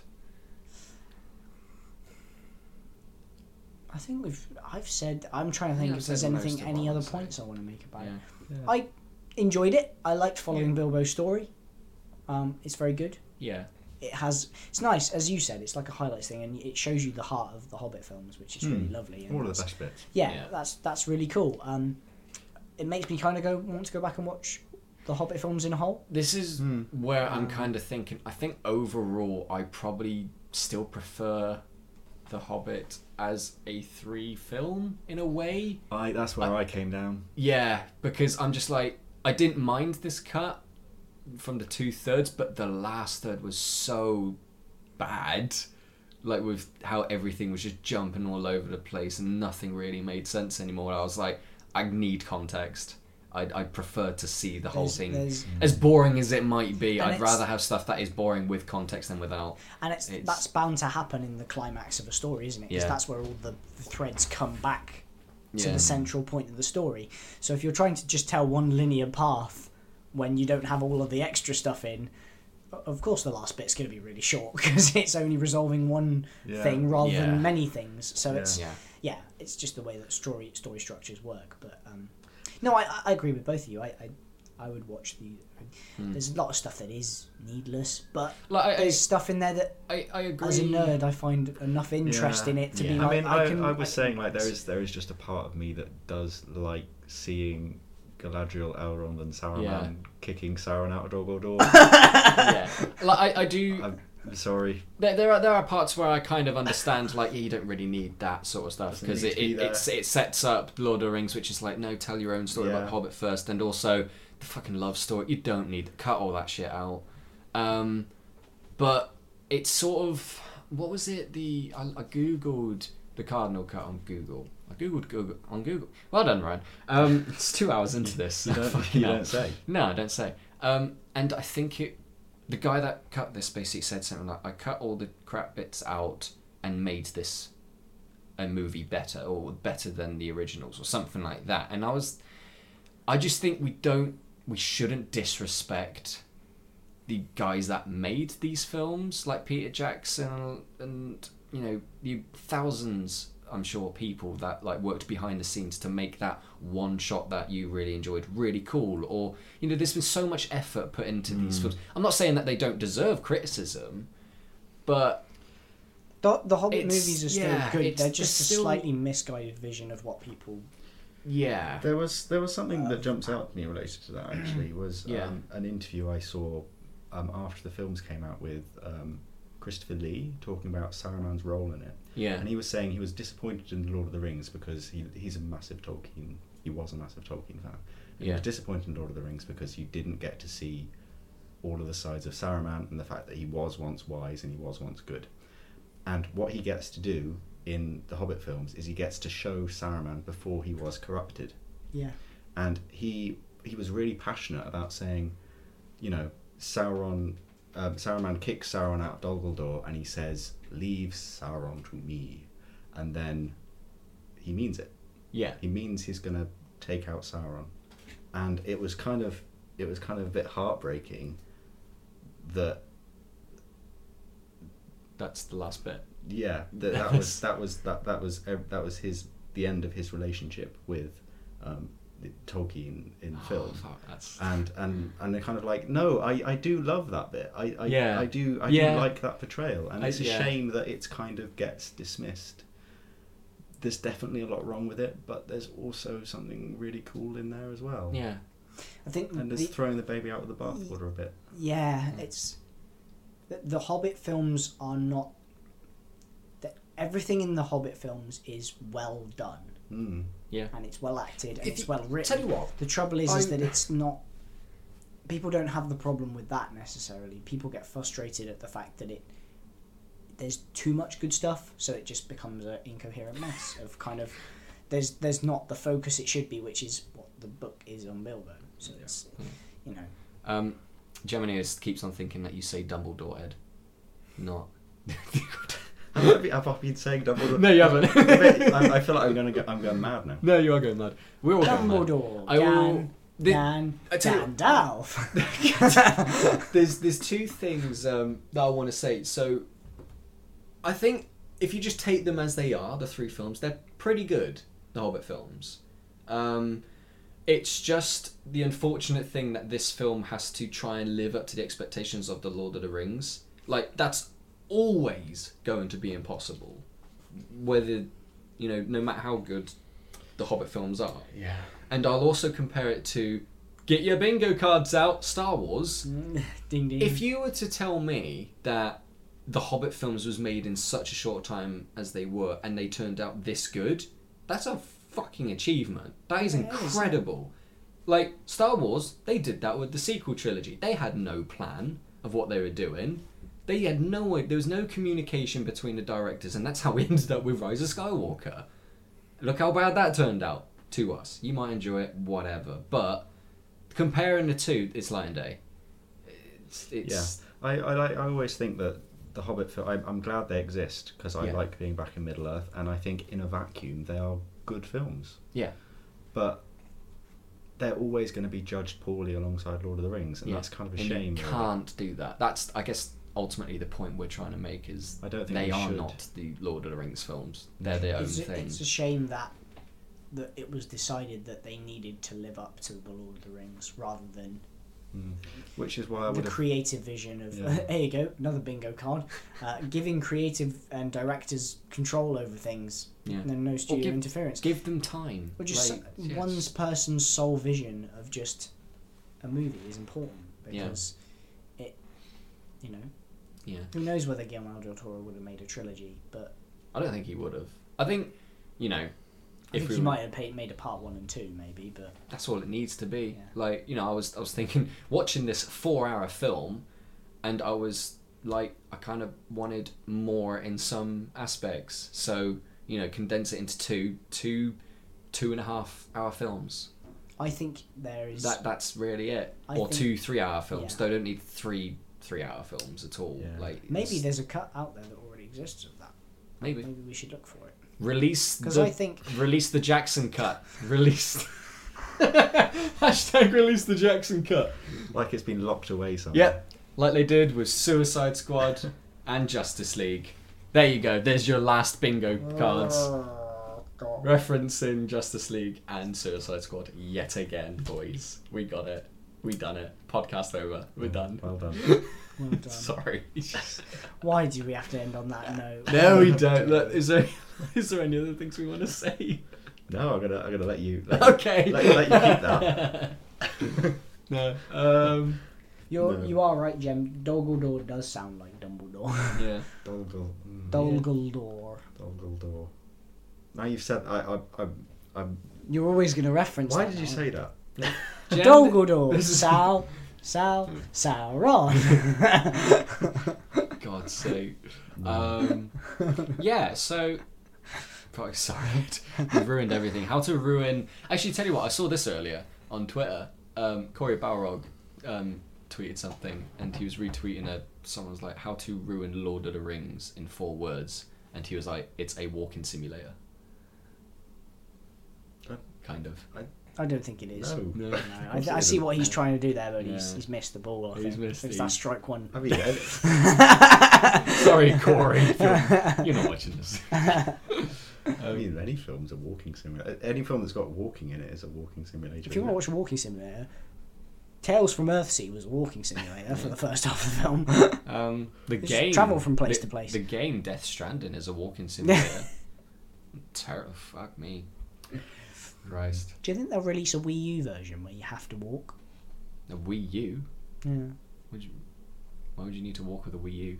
Because you step on the thing and it tracks. Don't you mean Wii Fit? Or Wii Fit, one of I don't them. know. Or Nintendo Switch. Maybe they'll do a Pokemon Go thing. On your phones, you'll have like a Lord of the Rings app, and you have to travel this far to travel the same distance as Sam and Frodo did to Mount Doom. Walk around Middle Earth, yeah. Cool. Is anyone? Someone's obviously worked out how long the distance was, don't they, from the Shire to Mount Doom? How long is that? Oh God, I don't know. I'm gonna Google it. It's quite a long way. The Shire to Mount Doom. The whole story in terms of their actual journey takes about a year. Jesus Christ! Bloody hell, mate. It was even 1,100 miles is the distance from the Shire to Mordor. That's a fair way, isn't it? That is pretty long, isn't it? 3 times the length of the United Kingdom. Should we do that? Walk. No. What about the Shire to That's method Lonely acting. Mountain? Oh God, to the Lonely Mountain. It's nice. Less? 976 67. Well, yeah. I don't know. Is that like as the crow flies, or is that maybe, I don't know. I'm sure because they like in the Lord of the Rings they like kind of went back on themselves in certain parts of the film, didn't they? So like, yeah, they didn't just go straight to Mount Doom. It wasn't just a. Yeah, it wasn't a straight line. Yeah, they could have done that if they got the Eagles involved. Yeah. Don't get me I started, tell you what. That's actually brought up a thing that I was thinking is why. With it being 3 films, Is this going to be like a final Q&A section that we've got going on? maybe. Okay. With the Lord of the Rings films and the Hobbit films as trilogies, it kind of makes more sense of why the Eagles are like, how do you say? What's the word? Sporadically spaced out, and you don't see them as often. But with this Cardinal cut, you're kind of like, oh, the Eagles are here. Oh, the Eagles here again. Like 3 times, I think they show up. Quite a lot, yeah. Yeah, so you're kind of like, just tell the Eagles to help you. Yeah, Why don't they just do that? There is an explanation. Yeah. I know there is an explanation. I guess that's what I mean is because it's like a shorter film, and they show up so often. You're kind of just like, just take the Eagles all the way. But because in the original of them being 3 films, they don't show up as often, so you kind of don't think about it as much. I don't think. Yeah, I can see why people have that question. Yeah. But it's never explained. Like why the Eagles aren't a taxi service; they're like independent creatures that might help you occasionally, but they're not. They help not there to follow more orders. Specifically, they help Gandalf out occasionally. Yeah, they're very linked to Gandalf, but that isn't explained. So is there? I think there is an explanation that is given in Cardinal West's video where he says that there was an explanation given that the reason that they don't take them to Erebor is they don't like flying over the lands of men. Because they get shot down. Oh, what? So once again, mankind is at fault. they do say in the books the Eagles tell Gandalf we don't like to fly over the lands of men because they have longbows and they shoot us. Aww. It's very sad, really, isn't it? I love how you also mentioned that they. I would like a pet. I would like a pet giant eagle. They do. The reason that the men shoot them is because the eagles like grab their. Crops and animals. You know, that's just nature, isn't it? Yeah. Survival of the fittest. Or can you imagine like a 10-foot wingspan eagle sweeping down on your house and stealing your sheep. I do find it funny that you mentioned, they might help you out. So there was a chance that when Gandalf just decided to jump off that tree, They're like, nah. good luck, mate. Good luck. Try and get out of that. He's a wizard. He's fine. He's fine. He probably fight a Balrog on the way down and turn into probably white got a fly Gandalf. spell in his back pocket. Yeah. Cast fly on himself. Yeah. Anything else? I don't think so. No. Well, thanks for joining us, Ed. That was really fun. fun. Thank you. Yeah. It was a longish podcast, but I think we got everything covered. Yeah, I think so. Yeah. So The Hobbit Cardinal Cut, in short, is alright. It's good. Yeah. It's alright. It's good. I'm glad I watched it. It's a different perspective. Glad I watched it. I probably won't again. But there's a part of me that doesn't hope this is going to start a trend of watching all of the cuts of The Hobbit. Oh, I ain't got time for that. No, I mean, if we really run out of ideas, then we will. Get to the bottom of the barrel and we're like, oh fuck, should we just talk about Suicide Squad again? I think what we do need to do, next is we need to watch the original Hobbit movies and we'll do them. Do a podcast. I don't know if we want to do them next week, the Hobbit film, or do we want to take a break from the Hobbit and then do something else and then do the Hobbit, or we definitely want to do the Hobbit films and Lord of the Rings films eventually, but how soon we want to do them. I have a suggestion for you that is not going to work. Great. Because I'm not going to be here. Yeah. So my scheduling at the moment is tomorrow I'm going back home and I'm going to be there for like maybe 7 weeks because I'm having an operation on Tuesday. Yeah. Great. Good luck. Yeah, thanks. I'll see you tomorrow. But No, you will. You will see me before I go. But yeah. Yeah, I mean, I think I will. I'm at work, so I don't know. Maybe I tomorrow, my mum. I don't know when my mum's picking me up, but we'll see. I'll let you know when I'm gone. Cool. When I've been gone, I might come back here anyway just to see people, but that's neither here nor there. Yeah. Something with your time. What was your plan anyway? What would you want to do? Well, it's the cinema. I forget the name of it now. Oh shit! I think it's maybe an old theatre, but there's a cinema up in Wine Ladies Road that shows a variety of films. They show new films, but they also show classic films. Green Knight? There's no Green Knight, no, because it's not been released in the UK yet. Got down. But one of the showings they were doing that my friend told me about today was Parasite. Oh yes, I really need to watch that. I haven't watched it either. I haven't. Very good. Apparently. Well, it won Best Picture, didn't it? It did won Best Picture. So if they're still showing it on their extended list of films, I'm sure it's online somewhere on like Netflix or something. I think it's on Netflix. Or even that. Or Amazon Prime. But I was thinking if you wanted a different cinema experience day, that would be good. But you can't do that because you're not here. I can't do cinema. So it doesn't make any. It doesn't matter. I mean, we could watch the film anyway. It probably might not be in the cinema. I don't know. I don't know what we're going to be doing next, but we'll sort it out. Follow us on fucking social media platforms. Join our Facebook group because we'll be, hopefully, I didn't really tell anyone that we're doing a podcast today, but they were doing it today anyway. But we shall be doing something next Saturday. We're doing it a bit earlier this week, obviously, because time constraints and stuff. But yes. Yeah, thank you everybody for watching and listening. I need to get the thing up because I don't know what to say next. Shit. What do I need to say? If you enjoyed, give it a like on the platform you're on. Give us a rating. Give us a 5-star rating. 5 stars only. Yeah, 5 stars only. If you ignore anything else. Yeah, 4 stars or 1 stars, no, get out of here. What the fuck are you doing? Like 5 stars of hate. If you hated us that much, it's 5 stars worth, isn't it? I hate you. Except 2-star reviews, because I always find 2-star reviews really fascinating. Oh, yeah. It's not total shit. It's not total shit. But it's not halfway there. Yeah. What quantifies as a... What movie is a 2-star rating? It's a 2-star. It's not total shit, but it's not good. Oh, that's hard. That's really hard. I'll have to think. Should we do an episode on 2-star films?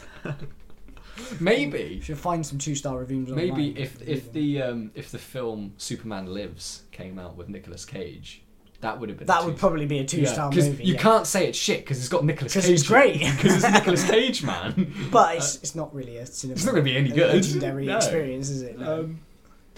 that's going to boggle my head for the rest of the night now. I need to know what 2-star films are. But yeah, 5 stars on nothing. Leave us alone. You can also email us at cityofgeekandpod@gmail.com. Give us a question. What did you think of the Cardinal Cut? Yeah. What did you think? What sort of suggestions do you want us to do in future? You could also... What's your favourite part of the original Hobbit? Yeah. Did you like the weird love triangle thing that they did with Legolas and a dwarf and another elf, Tariel, whatever her name is? There's another thing. Like, she's a great actor. It's a shame. It's just a shame that she was kind of wasted. What was I saying? If you want to ask those questions but you can't be bothered to email us, you can go to our Facebook group. It's Globe of Geekum. Just join us. It's private. Yeah. Whatever. Got some things next discussion. If you want to talk about stuff that you obsess about that you don't want to go anywhere else, do it there. If you like, what do people like? Sinks? Do people like talking about their sinks and their plumbing? That's quite geeky, isn't it? I don't know. You want to be careful saying people's plumbing, Ryan. Because that's whatever. That can be interpreted in many ways. If you wanted to, talk to us about your plumbing. Yeah, do that on Facebook. Amazing. Or you can follow me on Twitter. I'm on that. If you wanted to watch us live, we do so nearly every Saturday, but today we're also doing it on a Thursday. Yeah. But that is, you follow my Twitch, twitch.tv/Rizikins. And then if you want to share around your friends and family, if you think that they would enjoy it, that'd be grand also. Thank you, Will. Thank you, Ed. That's right, mate. For joining I had a great me time on this weird podcast. That was like 2 hours of speaking about The Hobbit. That's probably the longest we've ever spoke about an individual film before. It's 2.5 hours. We are halfway through Fellowship of the Ring. Halfway through.